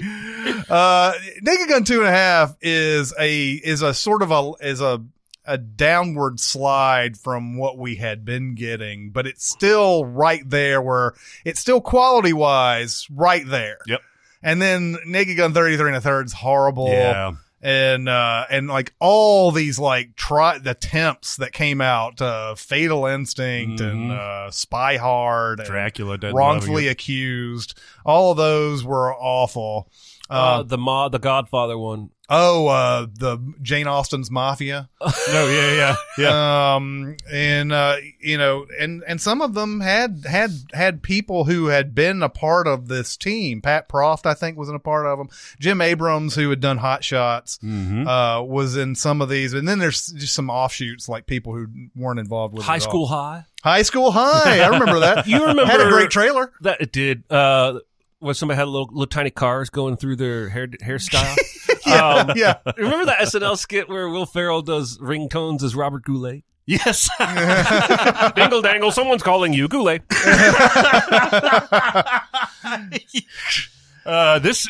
This is right up my alley, man. Inject this shit into my veins. I watched this movie.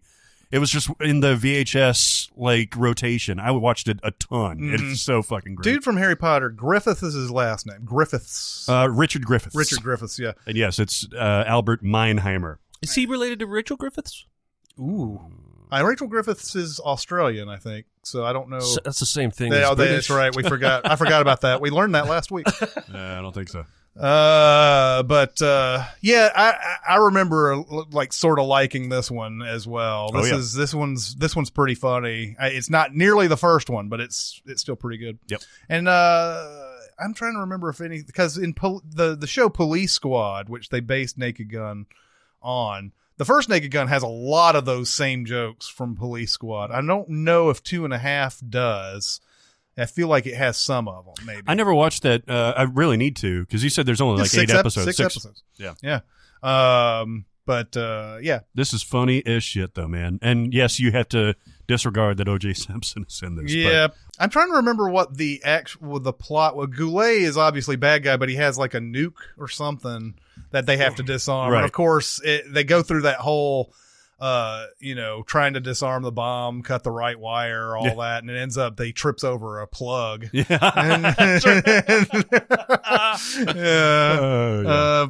Yeah, it's funny. Then we have The Net. Girl from the Bus. Sandra Bullock. This is a sort of an early peek, I guess, into something that you can really actually do these days, which is to order everything from the internet and never go outside and all that. That's the basic plot of this, is that her neighbors have never seen her before. So it's easy to just take her identity and no one knows, no one can verify Yep. that it's her. Yep. Jeremy Northam's in this too. isn't Oh, is he really? Wow. We always have like a Yeah. sneaky name that comes up way too much. he? Yeah, Every yeah. episode. yeah. Well, there's actually Dennis Miller's been in several of these movies too. Yeah. There's a flash drive with this thing called Mozart's Ghost on it. And it's some sort of, I don't remember what it's a MacGuffin essentially. Yeah. But she gets someone, I think someone takes it to her and she finds out what it is. And then it's on, like the bad guys start changing, like giving her police records and shit. And she's running around trying to avoid bad guys and cause she still has the flash drive or whatever. So she did, Probably a floppy disk back in Yeah, probably. 1995. She did Demolition Man in 94, right? 93. 93. Mhm. And then this, and then Speed was the Speed year after. was 94. Oh, wow. Okay. So it Yeah. was Demolition Man, Speed, and then The Net. Yeah. So she was established. Of course, she wasn't like the lead on those two before, but like she's pretty Yeah, established by this point. Speed was the movie that got Sandra Bullock into the bloodstream essentially, and that's the reason. I mean, the Net would have never happened if it wasn't for Speed. It probably shouldn't have happened. Yeah, I you're don't probably remember right. this being very good. Yeah, it's not. No, It's not. No, it's terrible. No, Not it's- only because none of what she does in that movie was actually possible at the time. Again, it's weird though how movies do this, isn't it? Because I remember this vividly when this movie came out. It was preposterous. Preposterous that someone could stay in and literally order everything they needed off the internet. Yeah. Now, not only can I do that, I can get it all from one place. I can Yeah. get it all from Amazon if I need to. Oh yeah. But back then it was ludicrous. Yeah, at the beginning of the movie, I think she orders a pizza. She does? She gets like all sorts of just like equipment and shit, and never has to leave house once. It's insane. Yeah. And now it's totally, Yeah, you can totally do it. Back then, though, yeah, it was very preposterous, and now it is not. Yep. But that doesn't make the movie good. Nope. Then we have Night at the Museum, Battle of the Smithsonian. I'm trying to remember if I've seen this one. I've seen at least the first two. Is this the third one? This is the second one. This is the 2nd one? Okay, so I've seen this one then.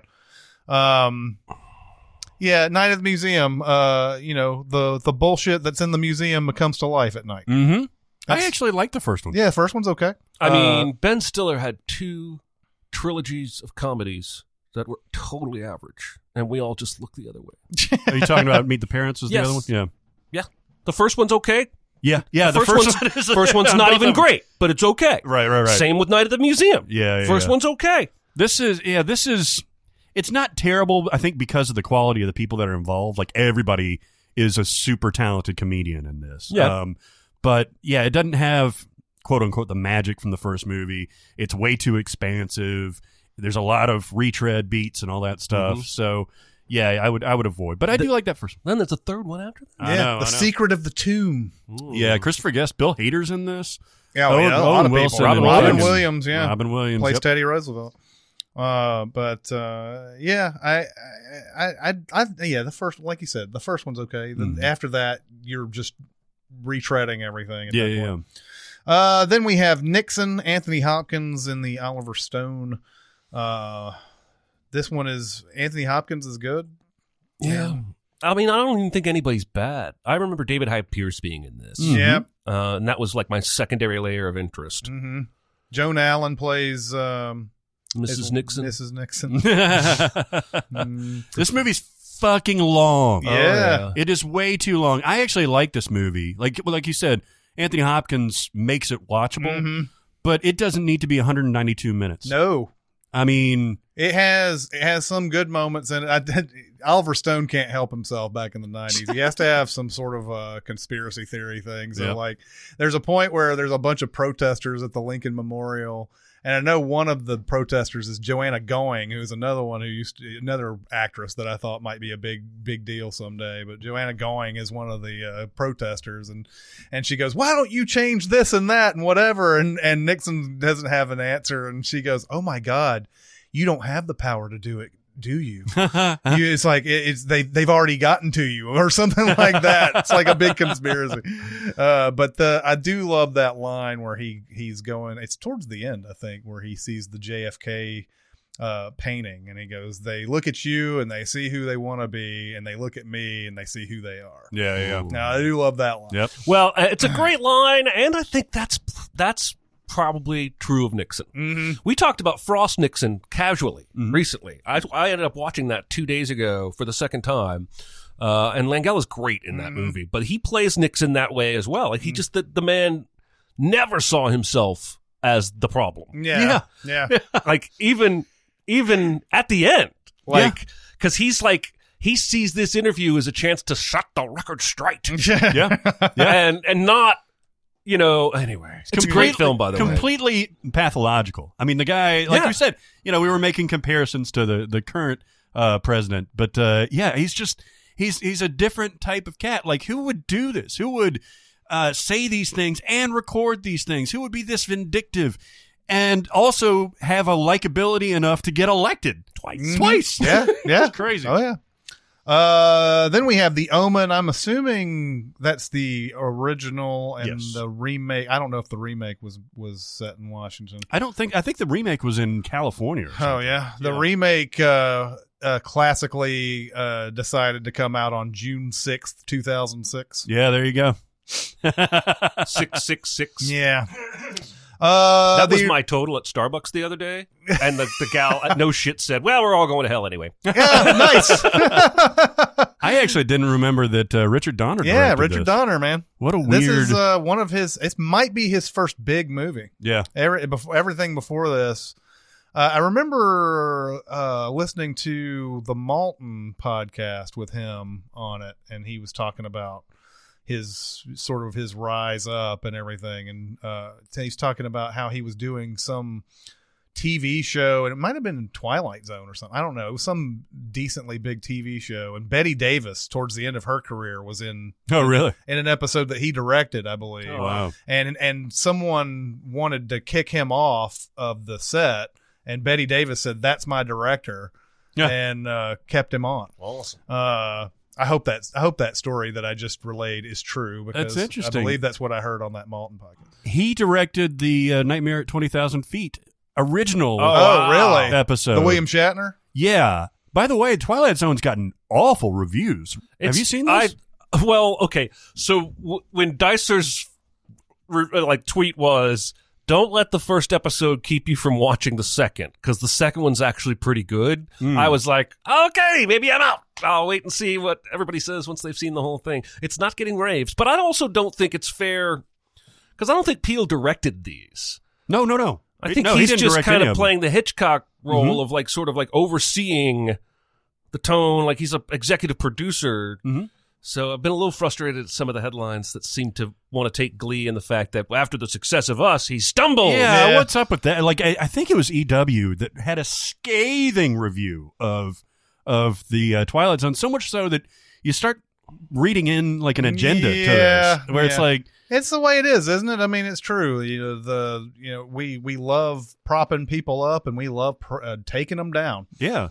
It seems like Jordan Peele should be impervious. But of all the people, you feel like I root for that guy, totally. not I hope he stumbles. Yeah.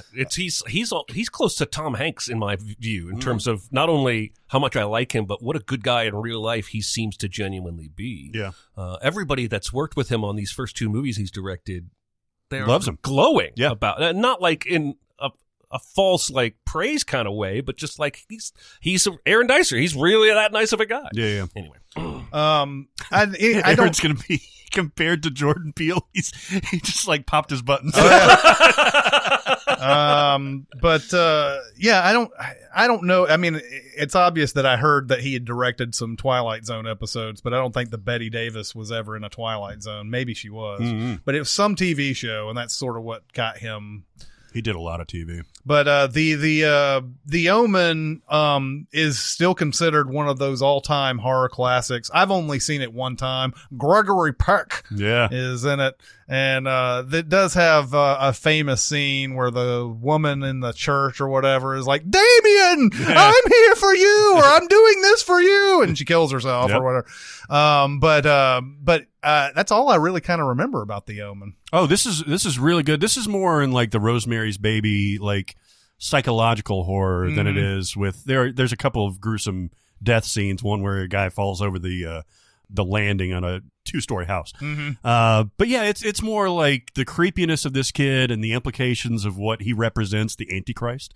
That's unsettling. I really like this movie. I've never seen It's so weird because I always talk about Richard Donner being shouty and being a loud director. This is not a loud movie at all. Of course, this is before he's established. Too, Right. So. Then we have Olympus Has Fallen. We'll also just go ahead and talk about White House Down while we're at it. Yeah, might as well. All All right, Same- Olympus Has Fallen has Gerard Butler, Yes. right? Okay. And the other one has Aaron Eckhart? No, it Or they has- both? Well, I don't know. One of them does. I was about to get to Channing Tatum is in the other one because you were talking about Gerard Butler, and we can get to the secondary characters here in a minute. But Aaron Eckhart is definitely in Olympus Has Fallen. And he is the president, right? Yes. Morgan Yes. Freeman is like the Secretary of State or Yes. something. Yeah. Yes, But more importantly, does it matter? no, it does not. I mean, the exact same shit.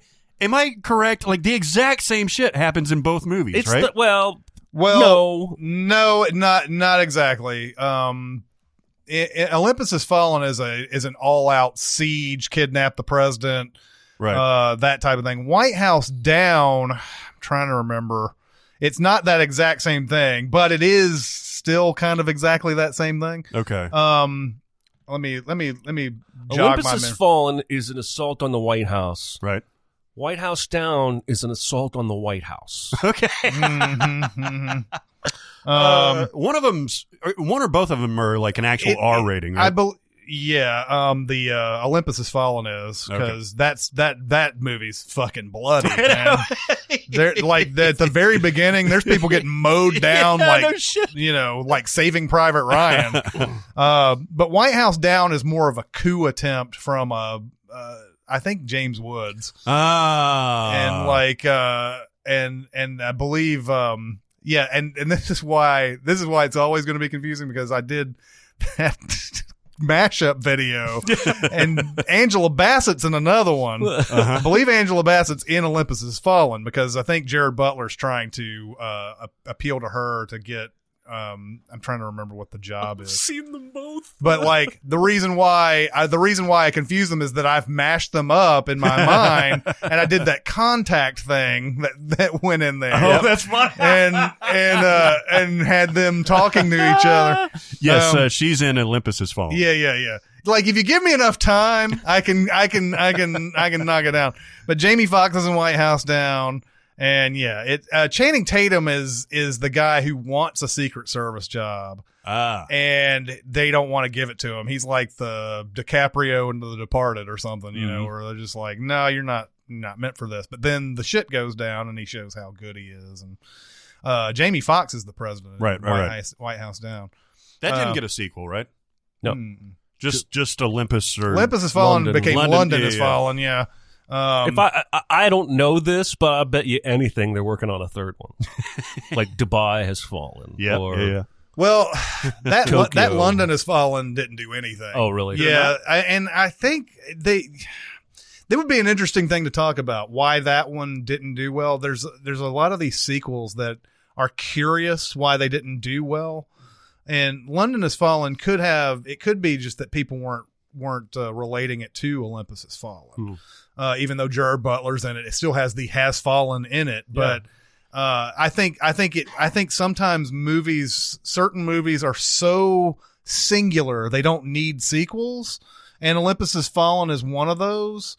You can't make a sequel that people are like, oh, well, this will be completely different. It's kind of like Deadpool 2. Yeah. You know, Deadpool's so singular that there's really hardly anything you can do in the second one. We'll talk about it. It's kind of fun, but Olympus Has Fallen is Die Hard.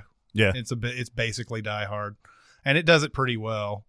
I remember I'm almost positive that's the one that I really like, the Olympus Has Fallen. Oh yeah, White Even House though Down is trash. It really is bad, right? Yeah. But it says something that Olympus Has Fallen is Gerard Butler's least insane movie. That's true. Mm-hmm. That says something because it's a pretty insane movie. Yeah. It is. Then we have Outbreak. Yeah. Based on, is this based? No, this wasn't based on. There was a book called The Hot Zone, because I think they were trying to make another virus outbreak movie that same year and decided not to. And I don't know if it's because Outbreak didn't do anything. I think it did a decent amount. This one's like Ebola, isn't it? Yeah, it's like a super deadly virus that's been cultivated and it gets out. Oh, it's not literally Ebola. No. Well, Motaba. So you have, was it Dustin Hoffman, Morgan Freeman, Kevin Rene Spacey's Russo. in this, Rene Russo, yeah. And the monkey from Friends. Yes. Wolfgang Peterson directed this one, too. Yeah. I like this movie a lot. Yeah, Oh. the last time I saw it was when it came out. I don't want to have anything to do with. I've seen it. Mm-hmm. Does this freak you out? This is subject as matter? scary as sinkholes. Yes. Did you see Contagion? No. And I don't want to. Pandemic Contagion movies, is even worse. Than I this. don't like horror movies, but I know ghosts aren't real. Pandemics could be real. Yeah. It's scary as shit. This one's pretty scary. I think Contagion is even scarier to me. But this is my type of thing. I love movies like this. I had a realization the other day. My wife and I were going for a walk. I think I depressed her because I was talking about global warming and how they keep saying, we've only got so many years left to act or we're screwed. And I was like, we're pretty much not going to act in time.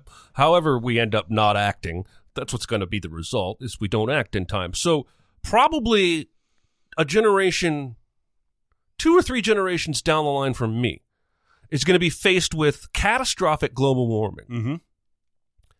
But they're not just going to sit around and wait. They're not going to sit around and wait for whatever the global warming impact is, whether it's ice caps melting and causing flooding or temperatures rising and food sources dwindling. They're going to fucking panic. Yeah. They're going to panic, riot, loot, kill, murder. Like, it's whatever destroys humanity. Humanity might destroy humanity first before that thing has a chance to finish its job. That's an interesting point. Yeah, I bet you did depress the fuck out of her. I'm just saying, how if you were a part of that generation and you knew you were going to be killed by the Earth, Yeah.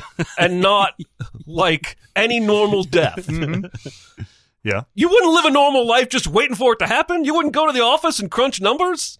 Probably not. You wouldn't go to the store and trade money for goods. You'd just take. You watched Newsroom, right? Yes. There was that one episode where the guy who played Toby on The Office came on for a guest appearance, and Jeff Daniels interviews him, and this guy is a global warming guy, and he's and Jeff Daniels says, so if we start doing this and that now, we can probably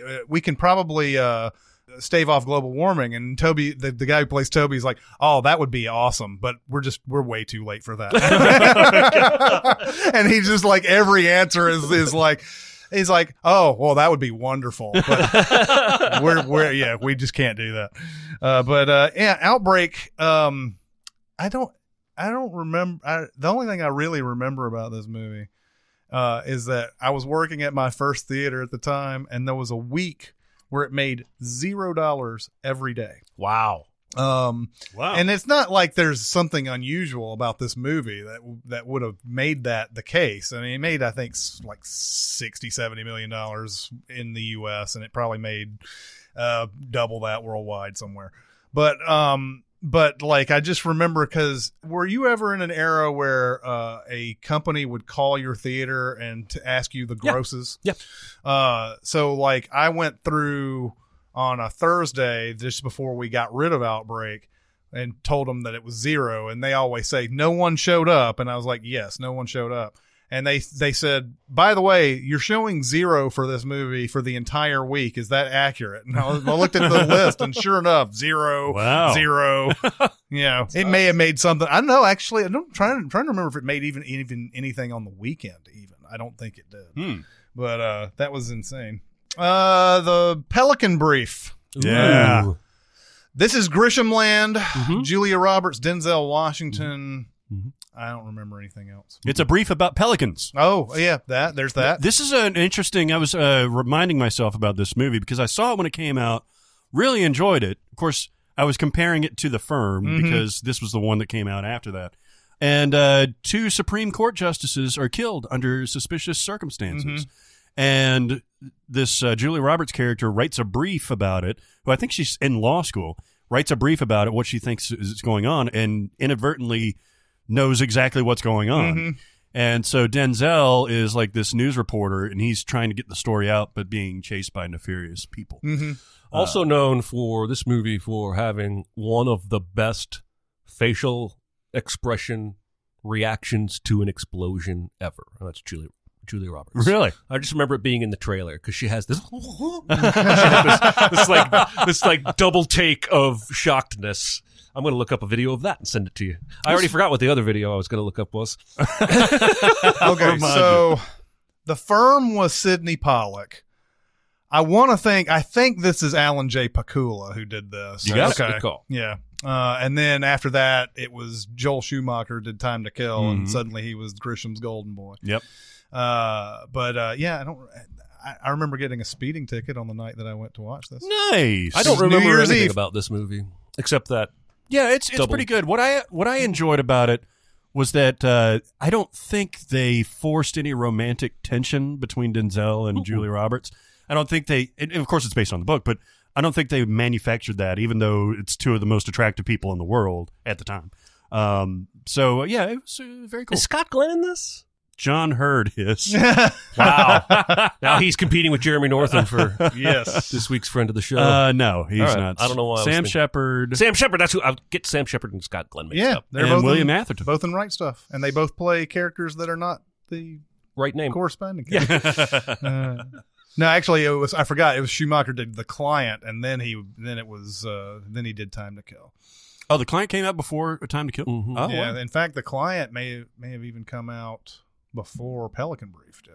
I'm trying to remember if that happened. Because Pelican Brief came out late. No, Pelican Brief came out late '93. Mm-hmm. So and then Client came out in '94. Yeah. Then we have Plan 9 from Outer Space. Yeah. Barrett and I saw this as a part of the riff tracks. Oh my God, it was hilarious. That was a great experience. Had you ever seen the movie before? Never then? had seen it before. Have you seen this? No, I just love that Seinfeld when they're trying to go to it and they can't. They have to keep rescheduling. Jerry's like pleading with Elaine. It's like, this isn't plans 1 through 9, 1 through 8. This is plan 9. This is the one that worked. This is, of course, the subject of Ed Wood, who Mhm. is Plan 9. Yeah, Plan 9 from Outer Space is definitely uniquely bad. It is. It's The Room level bad. Yeah, back in Um, the 50s or Back whatever. in the 50s. It's cool watching this movie now, knowing what we know from Ed Wood, Mm-hmm. the movie itself. I don't know how historically accurate that movie was, Mm-hmm. but just seeing like his glee and his enthusiasm and his chutzpah, that then when you watch this, it's a little easier to take how terrible it is, because Yeah. you know the motivation behind it was pure. Yeah. Ooh. Oh, yeah. There again, you have to have enthusiasm, but no talent whatsoever Yep. to make a movie like this. Yep. And Bela Lugosi, who had died, in the middle of filming, and then they get this guy's dentist to do to put a cover on, and it's like, and there's not even. I mean, even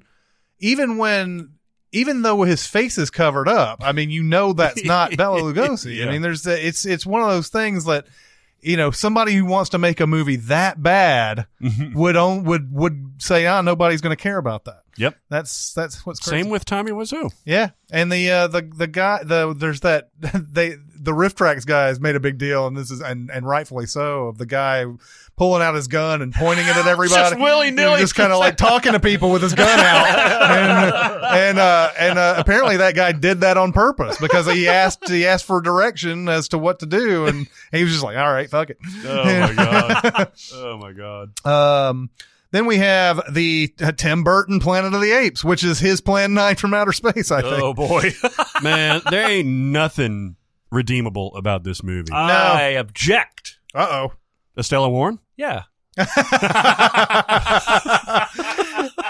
Like, for real? I think she's pretty. I do too, but when he said that as a joke, you answered seriously. That's because that's what I was going to say. Yeah? Was that she's the exception. Okay, She's likable. no, I agree. Everything else is trash. She was supposed to be a thing there for a while. She really was. Was she in Rollerball?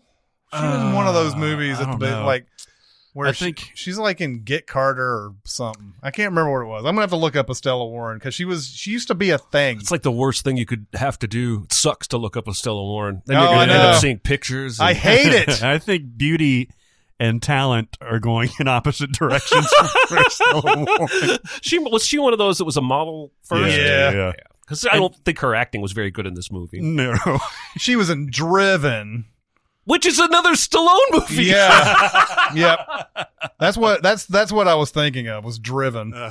I forgot all about that movie. Yeah. Formula One movie with Stallone. Yeah. And it's just evaporated from my mind. I actually went back and tried to watch this again and made it through the whole thing.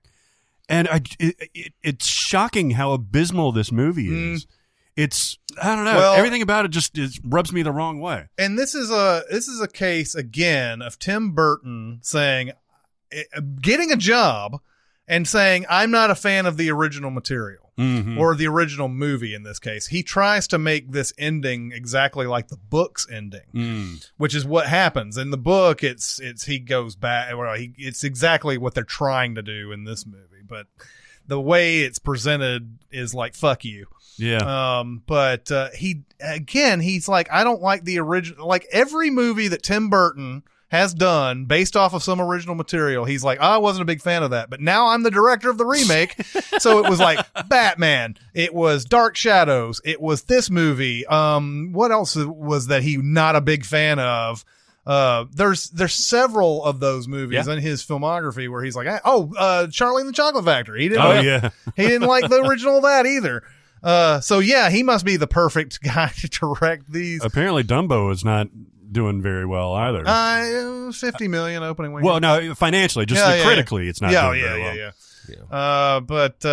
This is, man, such a joyless, and Mark Wahlberg. He can't act. I don't understand these performances that we get, The Happening and this. Like, he can't act. We've seen him act. He did Boogie Nights before this. He did Fear before The this. Departed. The Departed. The Departed wasn't before this, but we've seen him. God damn it. Yeah. It's you're right. Joyless, completely joyless. Yeah, this is there's a long list of 2001 movies or movies in this era that try to be, they all have the same track. The Driven that I'm talking about has that same sort of, it seems exciting, but it's boring as fuck, or it's bad as fuck, or whatever. It's not, I don't know what it is about this era. Yeah. There's stanky. After a year like 1999, at 2000 and 2001, just decides to vomit that shit up. By the way, I tweeted about this I think yesterday, but like the hot takes of 1999 are starting to wear on me because we've already been through, like, we were only 3 months into the year and it's all like, 1999 was 20 years ago. You remember that? There were some really good movies. Yeah. There's a book coming out that I'm definitely going to get when it comes out in a couple weeks. I think it's called Best Year Ever. And I read an excerpt about Fight Club, and I'm definitely going to read that whole book. Interesting. Yeah. Interesting. Yeah. Is it about 99 or is it about 99? They just got an excerpt from the Fight Club section. Oh, I see. And talking about how that movie was made and who was up for the roles and how they what the process was of making that movie and how they got Fincher involved. I wonder if I read an article 3 days ago that seemed like a mini oral history of Fight Club. They had Fincher interviews, and he even talked about he went to the studio and told them they could make it two ways: big budget with major stars, or shoot it on VHS, like literal VHS. I want to see that. Yeah. We're never going to see it, but that is creatively a very interesting. I love Fight Club. I'm not upset with how it turned out, but yeah, and apparently he had some headbutts with Edward Norton. That's the article that I read. Okay. I don't remember the headbutts with Edward Norton part. Not literal, but just I know, but I don't remember that part of the article. Oh, he said that Norton and he both saw it as a comedy, but when they got to set, he found out that Norton saw it as a more broad comedy, whereas Fincher saw it as a more subversive comedy. Okay. And there were frequent arguments on set about Now, I it. could have completely read over that part, but whatever it is, there's a book coming out that's going to cover all of 1999, which is a great year to do this on. And I read the Fight Club one, and the thing, the Fincher thing that's awesome to me, that how Fox ends up getting Fincher after he disowned Alien 3 and had such a horrible time on that movie, and they didn't think they were going to get Fincher was hot shit at that point when Fight Club comes around, and he's like, I don't know if I can do that with Fox, but Fox had new management. So. Interesting. I would read the fuck out of that book. Yeah, I'll have to give you guys the article that was passed along to me. Then we have The Post, Steven Spielberg's movie about the Panama Papers. Pentagon Papers. Pentagon Papers. Panama Papers. Panama. I was like something Vietnam, something. Have you guys watched this like a second time? No, just the once. I wonder if it gets better on repeat. I hope it does. I hope so too. I just kind of thought it was okay. Yeah. Spotlight is much more ripping for me and moving, and not in terms of moving emotionally, but momentum. The Post was a little slow for me. I thought the performances were good. Yeah. It was just cookie cutter Yeah. Spielberg stuff, right? yeah, it just there's parts though. I mean, it just doesn't feel like a Spielberg movie at all. Tom Hanks plays Ben Bradley in this, whereas Jason Robards plays Ben Bradley in All the President's Men. So it's an interesting sort of, I guess, almost serves as a prequel to All the President's Men, because this is the story before the story. And so it's interesting in that case, but that's the problem with this movie, is that I just keep thinking All the President's Men is a better movie. All the President's Men is a way better movie. It's got more compelling subject matter as well, although this should have more compelling subject matter. Because this is the whole reason why we went to Vietnam. Yeah, exactly. And you've got, the element of being Meryl Streep being the first female editor of the Post. And you've got all this background. You've got all these wonderful performers, and like, it just gets mired. Or is she the owner? She's the owner. Yeah, she's the owner. Okay, because Hanks is the editor. He's the editor. Okay. I just wanted to clarify that. Yeah, Ben Bradley is the editor. That they do make mention of her in All the President's Men, because there's that part where they're saying you get the titty caught and the blah blah blah whatever, and he goes, well, cut the word titty out and then send it to the press or whatever. And they go, why? And he goes, because we're a family newspaper. But they said, but there's in the middle of that scene, they said something about her, the Meryl Streep's character in I can't remember her name. Catherine Graham, and whoever is yelling at Woodward or Bernstein or whatever says something about her. And Jason Robards is like, I really said that about Mrs. Graham. But yeah, it feels like it should be way more. It needs to have a director who's been in this territory before. Yeah.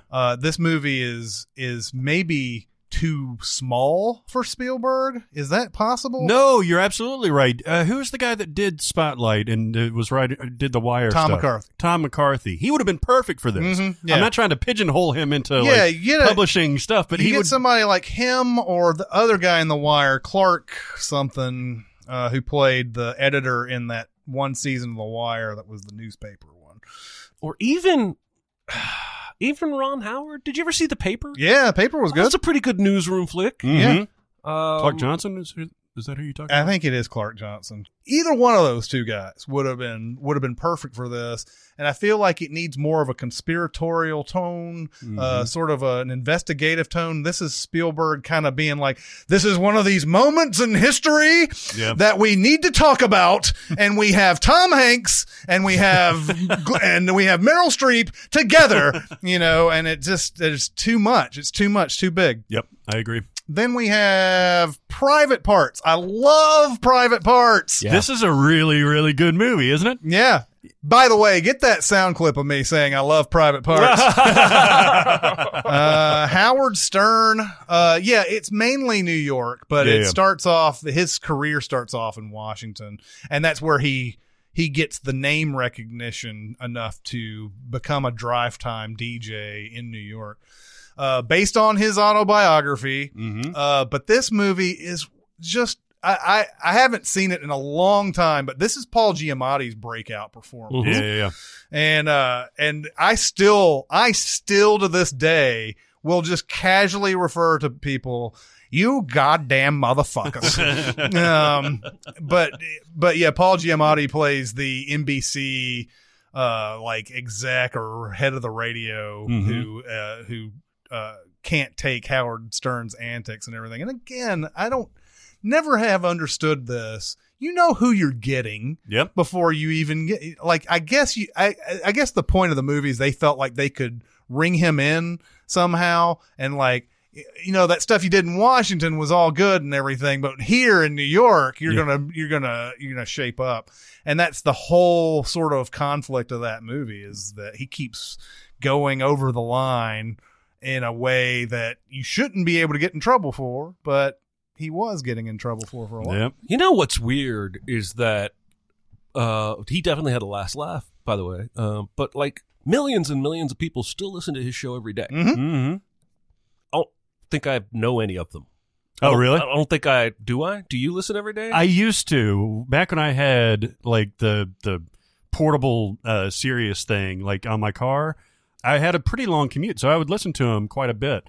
But I haven't done it in years. I don't even know if he's doing daily anymore. And my point is not, I think he does. My point is not to put him down or to put down his audience. My point is that we live in this era with so much content and so many people that something can be massively popular and still not really ever hit the mainstream radar. Yeah, right. You're right. Yeah. And it's his fans are fervent too. Yeah, they still yell at golf tournaments, whatever the fuck that Baba Booey. Baba Booey. Yeah. But like Jimmy Kimmel is starstruck anytime he's around Howard Stern. David Letterman was always a big fan. Like he's just got this sect of people that, you know, look at him like a deity.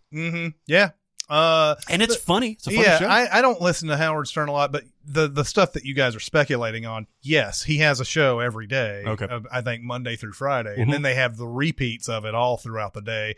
And the thing about Howard Stern, and I don't know how he's got this ability, some people just have this kind of talent.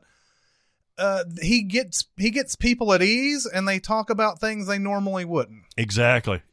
And that's where he gets a lot of his draw.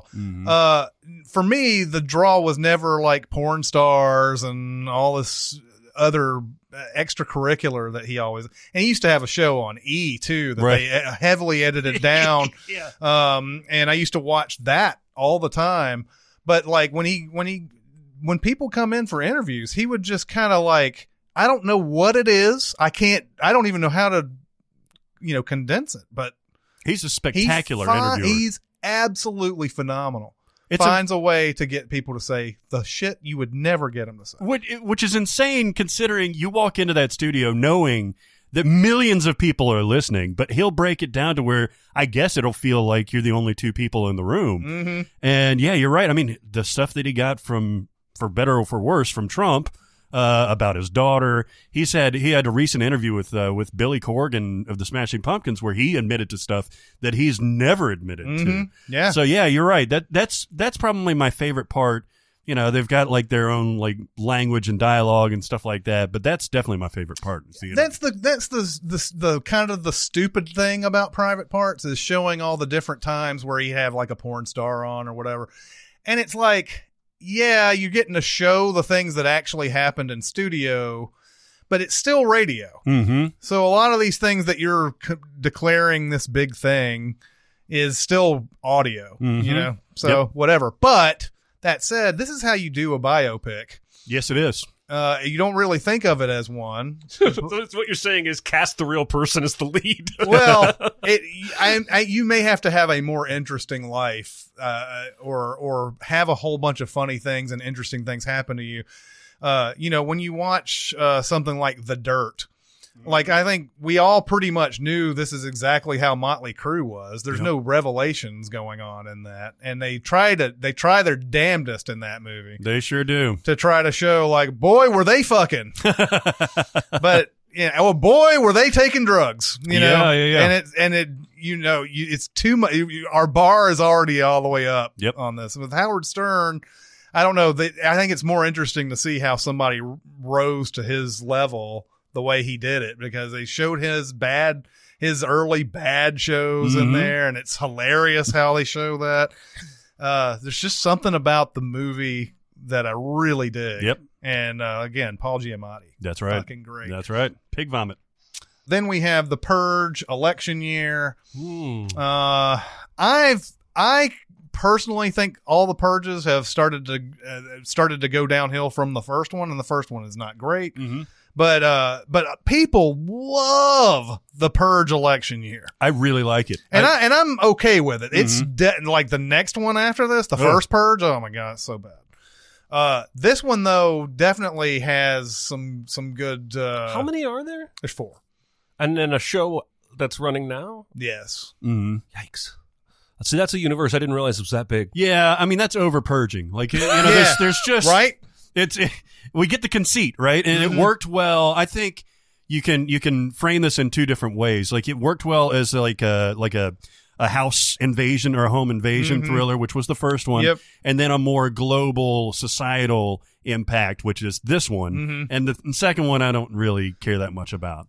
I think that the election year thing is good because it does sort of it may parallel what was going on during this that particular election year. But like I would like to, and I thought that was fine.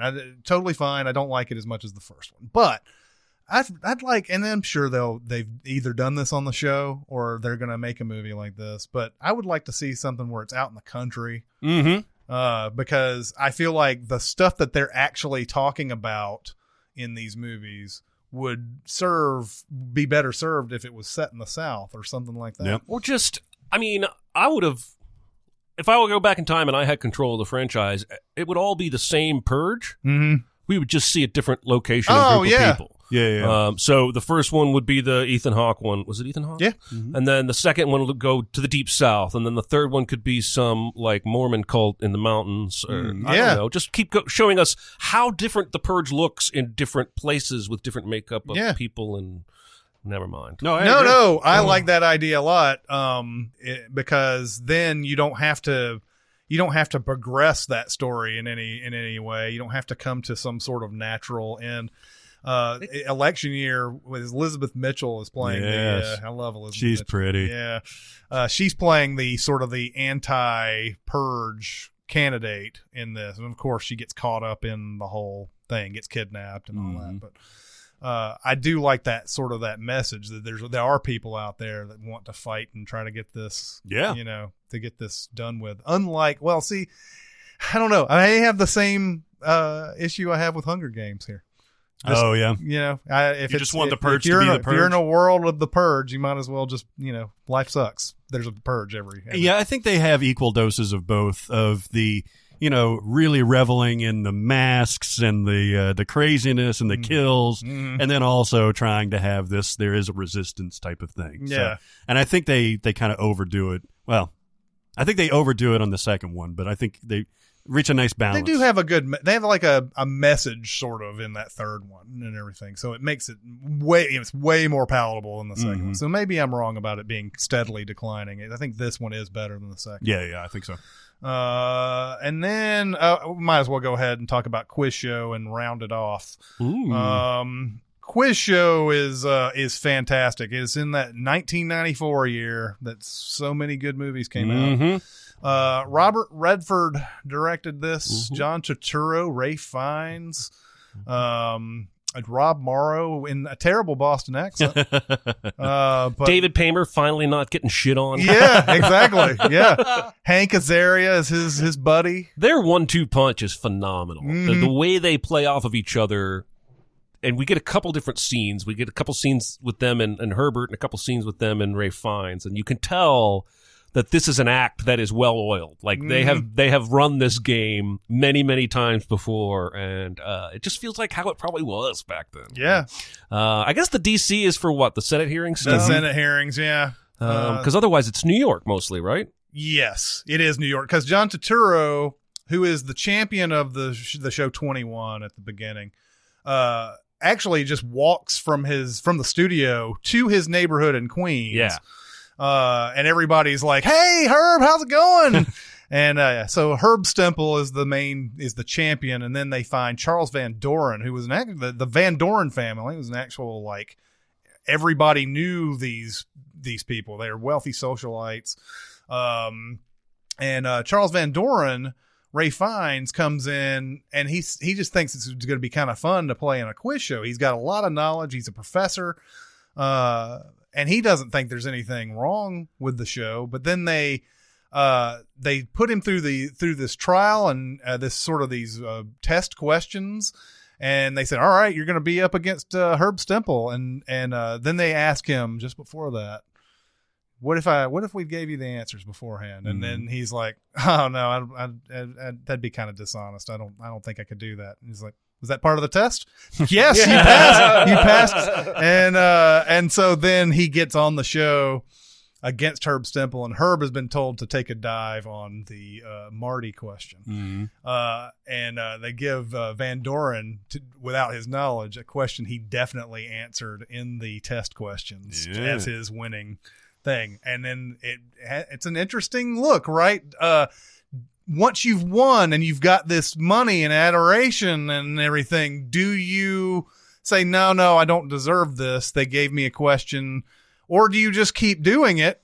It's especially a guy like him who's already got the money and he can already get women, and he can, that's a fascinating aspect of a character to think about.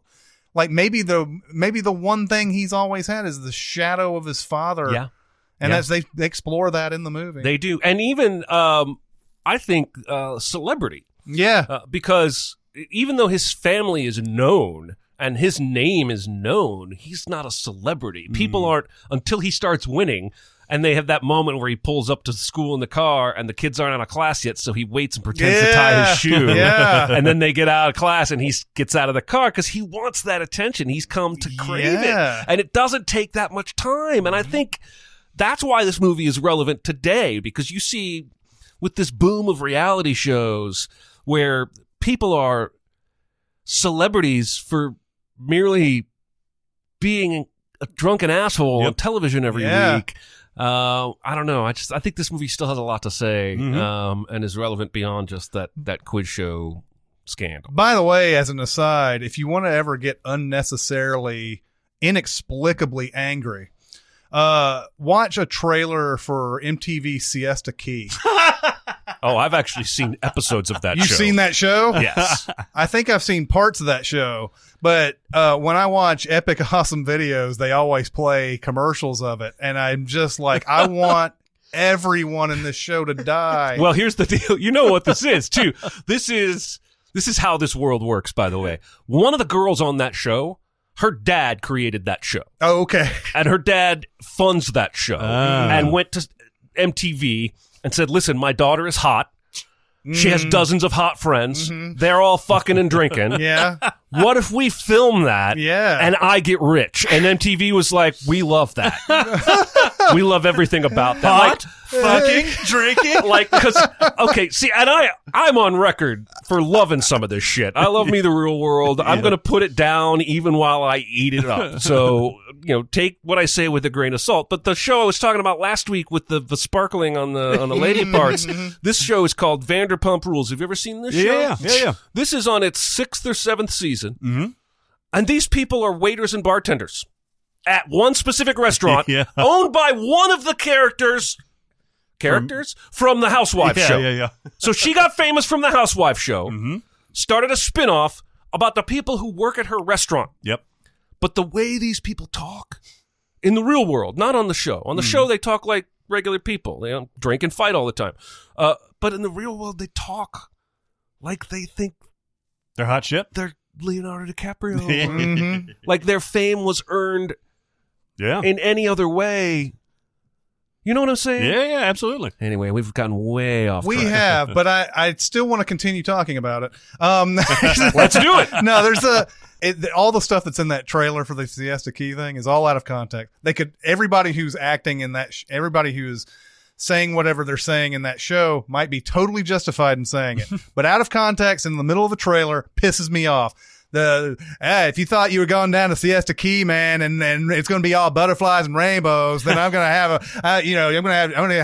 have news for you. And there's a point where there's this girl yelling at her boyfriend, "You think you did nothing wrong?" And then there's a guy in the middle of a crowded party or whatever saying, "Shut the fuck up!" This is, by the way, is exactly what that OC reality show was on MTV back in the day. Laguna Beach and then The Hills. Exactly the same thing. Yeah. One of those girls' dads was rich and paid to produce the show. And that's what's happening here, only it's in Florida. Mm-hmm. And it's kind of I've seen 2 episodes of Siesta Key, not by explicit choice. But both episodes were literally identical. They all come together at someone's house. Everyone lives in a mansion. Everyone has a pool. And there's always like, "Oh my God, did you hear about this? He kissed this one and she doesn't know. And she's again, they're together, but they're not together. And stuff. And it's basically high school, man. Yeah. Jesus Christ. And you know what? If it gets ratings, then more power to you. You came up with something people want to watch. Yep. People say worse shit about CinemaSins videos. It's true. Very true. Quiz show. Good movie. It's a great movie, That's and right. I know that we have probably highly recommended Quiz Show in the past. Definitely recommending it again here. Was it in our best of? Because 94 was a stacked year. I know we had Shawshank, we had Pulp Fiction. I think Shawshank won. Yeah, and I don't think Quiz Show was ever a part of the seating, was it? I think, no. But it is one of the very best movies of 1994, and I would highly, highly recommend that. We are done with all the way through the Q's on Washington, D.C., so we'll start with the S's on the next one. That's right. So we will finish out D.C. on the next time we do this. Yeah. That'll do it for this week. Keep going to Sincast presented by CinemaSins on Facebook. We have a SoundCloud. We have CinemaSins Twitter. We have Patreon. We have Discord, Reddit. There's a lot. We're everywhere. There's a lot of places to come and talk about this very episode. Mm-hmm. But that'll do it for this week. It's Chris Atkins and Jeremy Scott, Barrett Scherer. We'll see you next time. Thanks for listening. Comment on our episodes on our SoundCloud page. Check us out on YouTube, Twitter, Facebook, and Reddit. And be sure to visit cinemasins.com.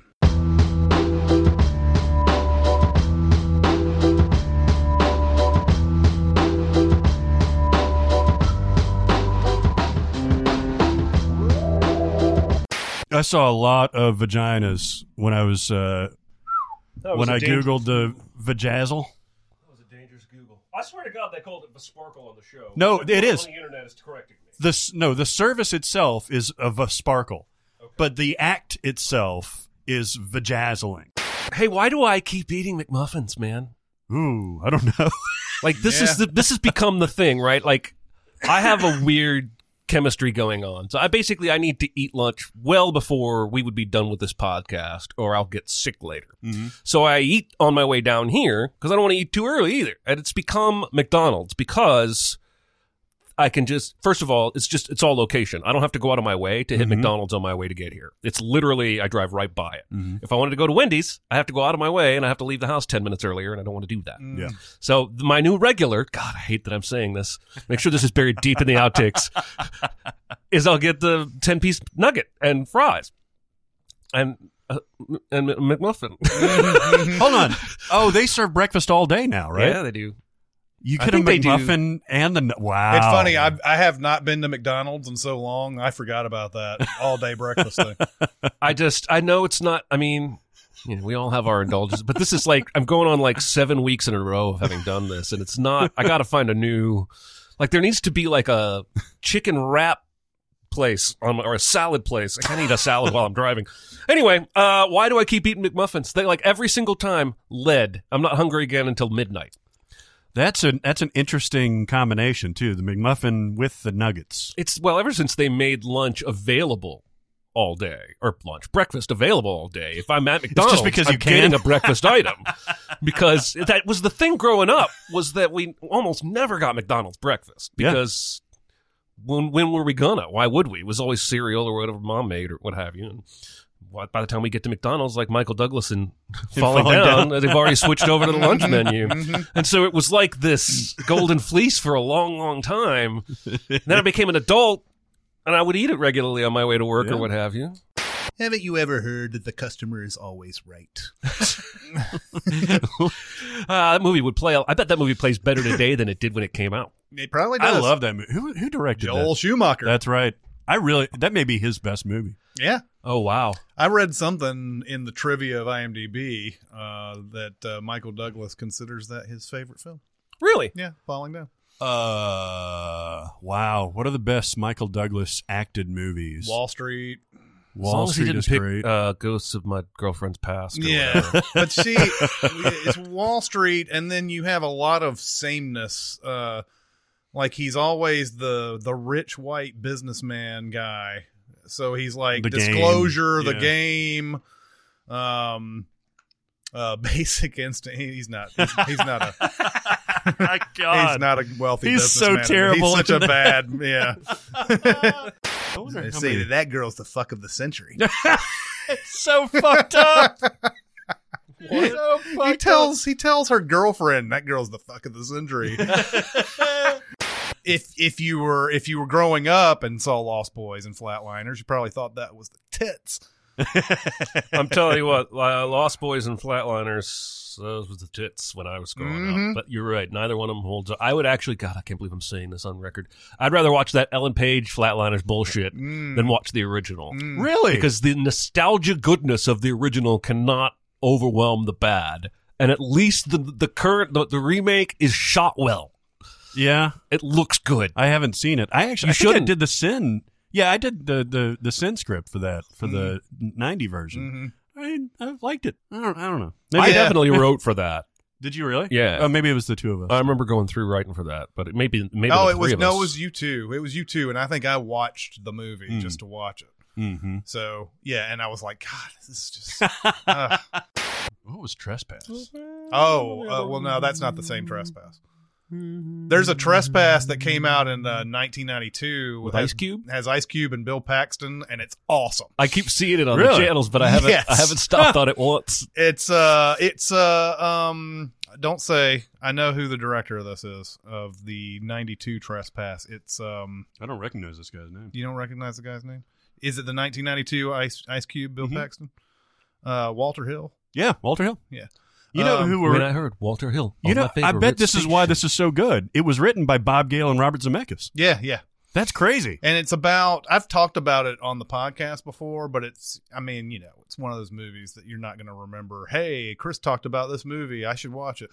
But Bill Paxton and his buddy are coming in from like Missouri or something like that, or they're going to Missouri, or I don't remember. They're somewhere in the South. And they go to this place, and they're told there's a treasure sort of sitting in this abandoned building. So they go and look for it. But at the same time that they go look for it, there's this gang activity going on at the same time. Of course, Ice Cube and who else is in that? William Sadler. William Sadler, I think, is Bill Paxton's buddy. And then there's another big name with Ice Cube. Ice Cube and Ice-T. Oh, it's Ice-T. So it's both. It's both ices. Both of the ices. And so there's a gang. There's sort of this gang thing happening at the same time in the same area. They don't know anything about this treasure or whatever. And so like once they find out that these two guys are in the area or whatever, it could be witnesses and everything. And it's like this big like standoff in these abandoned buildings and everything, and then trying to find the treasure, trying to get out with the treasure. I love treasure. I haven't seen it in forever. Do not seek the treasure. Yes. Tiny Lister's in that. But it's good, man. That's a Jeremy movie all the fucking way. All right, I'm going to stop on it next time I see it. I've seen it probably like a dozen times in the last couple of months as I'm flipping through the channel. I just haven't stopped. Check that out. This is something that the next time we see you, you will have seen it 10 times. I would love that to be the case. It has always read the description on Comcast, which I know I shouldn't trust, but it always reads like a Judgment Night ripoff. Yeah. And I'm sure it's not. And it came out before Judgment Night. I bet it did, and I bet like Judgment Night, it's not even awesome. No, Judgment Night is awesome. Oh, is it? Yeah. Okay. Oh, hell yeah. I haven't seen it in so long, I don't know. Judgment Night is, I mean, I haven't seen it in forever, but Judgment Night is fucking sweet. Yeah, it's fun. Yeah. It's rad. Yeah, and especially back in the day, if you're like, because you like Demolition Man as well. Yeah. Dennis Leary is in his Dennis Learyest mode there, because every movie they put him in, he had to go, I like this and that, okay? Blah, blah, blah. He's always doing that shit. Wasn't he a gang leader in this? Yeah, he's the bad guy. That's right. He's the bad guy in Judgment Night. But yeah, it's Emilio Estevez, Cuba Gooding, and who else? Is it Steven Dorff? Oh, it is Steven Dorff. Yeah. And they're all going to some boxing match. Yeah, and they're in this sweet-ass trailer with a satellite TV and everything. And then they're in this horrible Chicago traffic, and they're like, I know a shortcut. And it goes off into this, like, they might as well have just, like, had, like, murder signs up and everything. Yep. Chalk outlines everywhere. Yeah. And of course they get lost and they don't get to the boxing match. It's Judgment Night, man. Jeremy Piven is in there? Piven, yeah. Yeah, that's right. Yeah. I tried to watch Very Bad Things the other day. Mm-hmm. Didn't go well. It's kind of hard to watch. It's really not easy to I like watch. that movie. Another movie that came on the other day that I flipped past and watched about 3 minutes of was Dead Man on Campus. Oh, yeah. I remember liking that one too. I did, but I don't think that plays very much today. I don't really don't. Zach Morris, wasn't it? Well, yes. Mark Paul Gosselaar. Yeah. And Tom Everett Scott. Tom Everett Scott. Yeah, that's right. And that guy Lachlan Monroe, who's like, I got some beers, let's drink them. So I was watching Friends earlier today, Really? and Chandler was trying to hit on Monica and trying to be the kind of guy she would date one day if they were both 40 and still single. This is way before they get together in the show. And he's repeatedly knocking on the door, and she answers the door, and he's trying to like be charming or whatever. The last one he does, he's on his knees, and she looks down, and he goes, "What? Dwarf on Doorways? That's funny." And I remembered that. I think it was Tim Conway who did those Dwarf on Golf and what. Is that shit offensive? Yeah. Yeah. Because I'm sitting here going, man, my dad and I watched those when I was little. I bet that's offensive. Yeah. I think it is. Okay, just wanted to check. Who's Michael Vartan? He's the main dude. He's main the dude teacher in from, Alias. the teacher from Never Been Kissed. Oh, okay. I guess I never knew his name. Is that the second week in a row we brought up Never Been Kissed, or 2 out of 3 weeks? Oh shit! This is and Dead Man's Curve was by Dan Rosen, who did The Last Supper, who wrote The Last Supper. Oh, Really? Yeah. Now you're going to want to check it out. Mm-hmm. Yeah, maybe. Report back to me because I may not want to watch it. Yeah, it's 5.9 on the IMDb, but Hey, I just told the whole world that I loved a movie that's like 28% on Rotten Tomatoes. Which one? Venom. Oh, yeah, that's right. Man, I'm with you. I totally I figured with you. the way you had talked about it kind of made me think this is exactly how Barrett felt when he watched, because it's a hot mess. But I really enjoyed watching it. there's something about Tom Hardy, man. It is. But anytime he and Venom have a conversation, I'm in all the way. But yeah, he went somewhere Yeah. in that movie. No, that's one of the Recca-warniest movies ever. It's like right there in that perfect like little sliver of Recca-warn. Yeah. I do feel bad for Riz Ahmed or whatever. Oh, my God. Because after that HBO limited series, he's just been cast in, well, almost exclusively evil tech magnate. yeah. Because he's that in Jason Bourne as well. Yeah.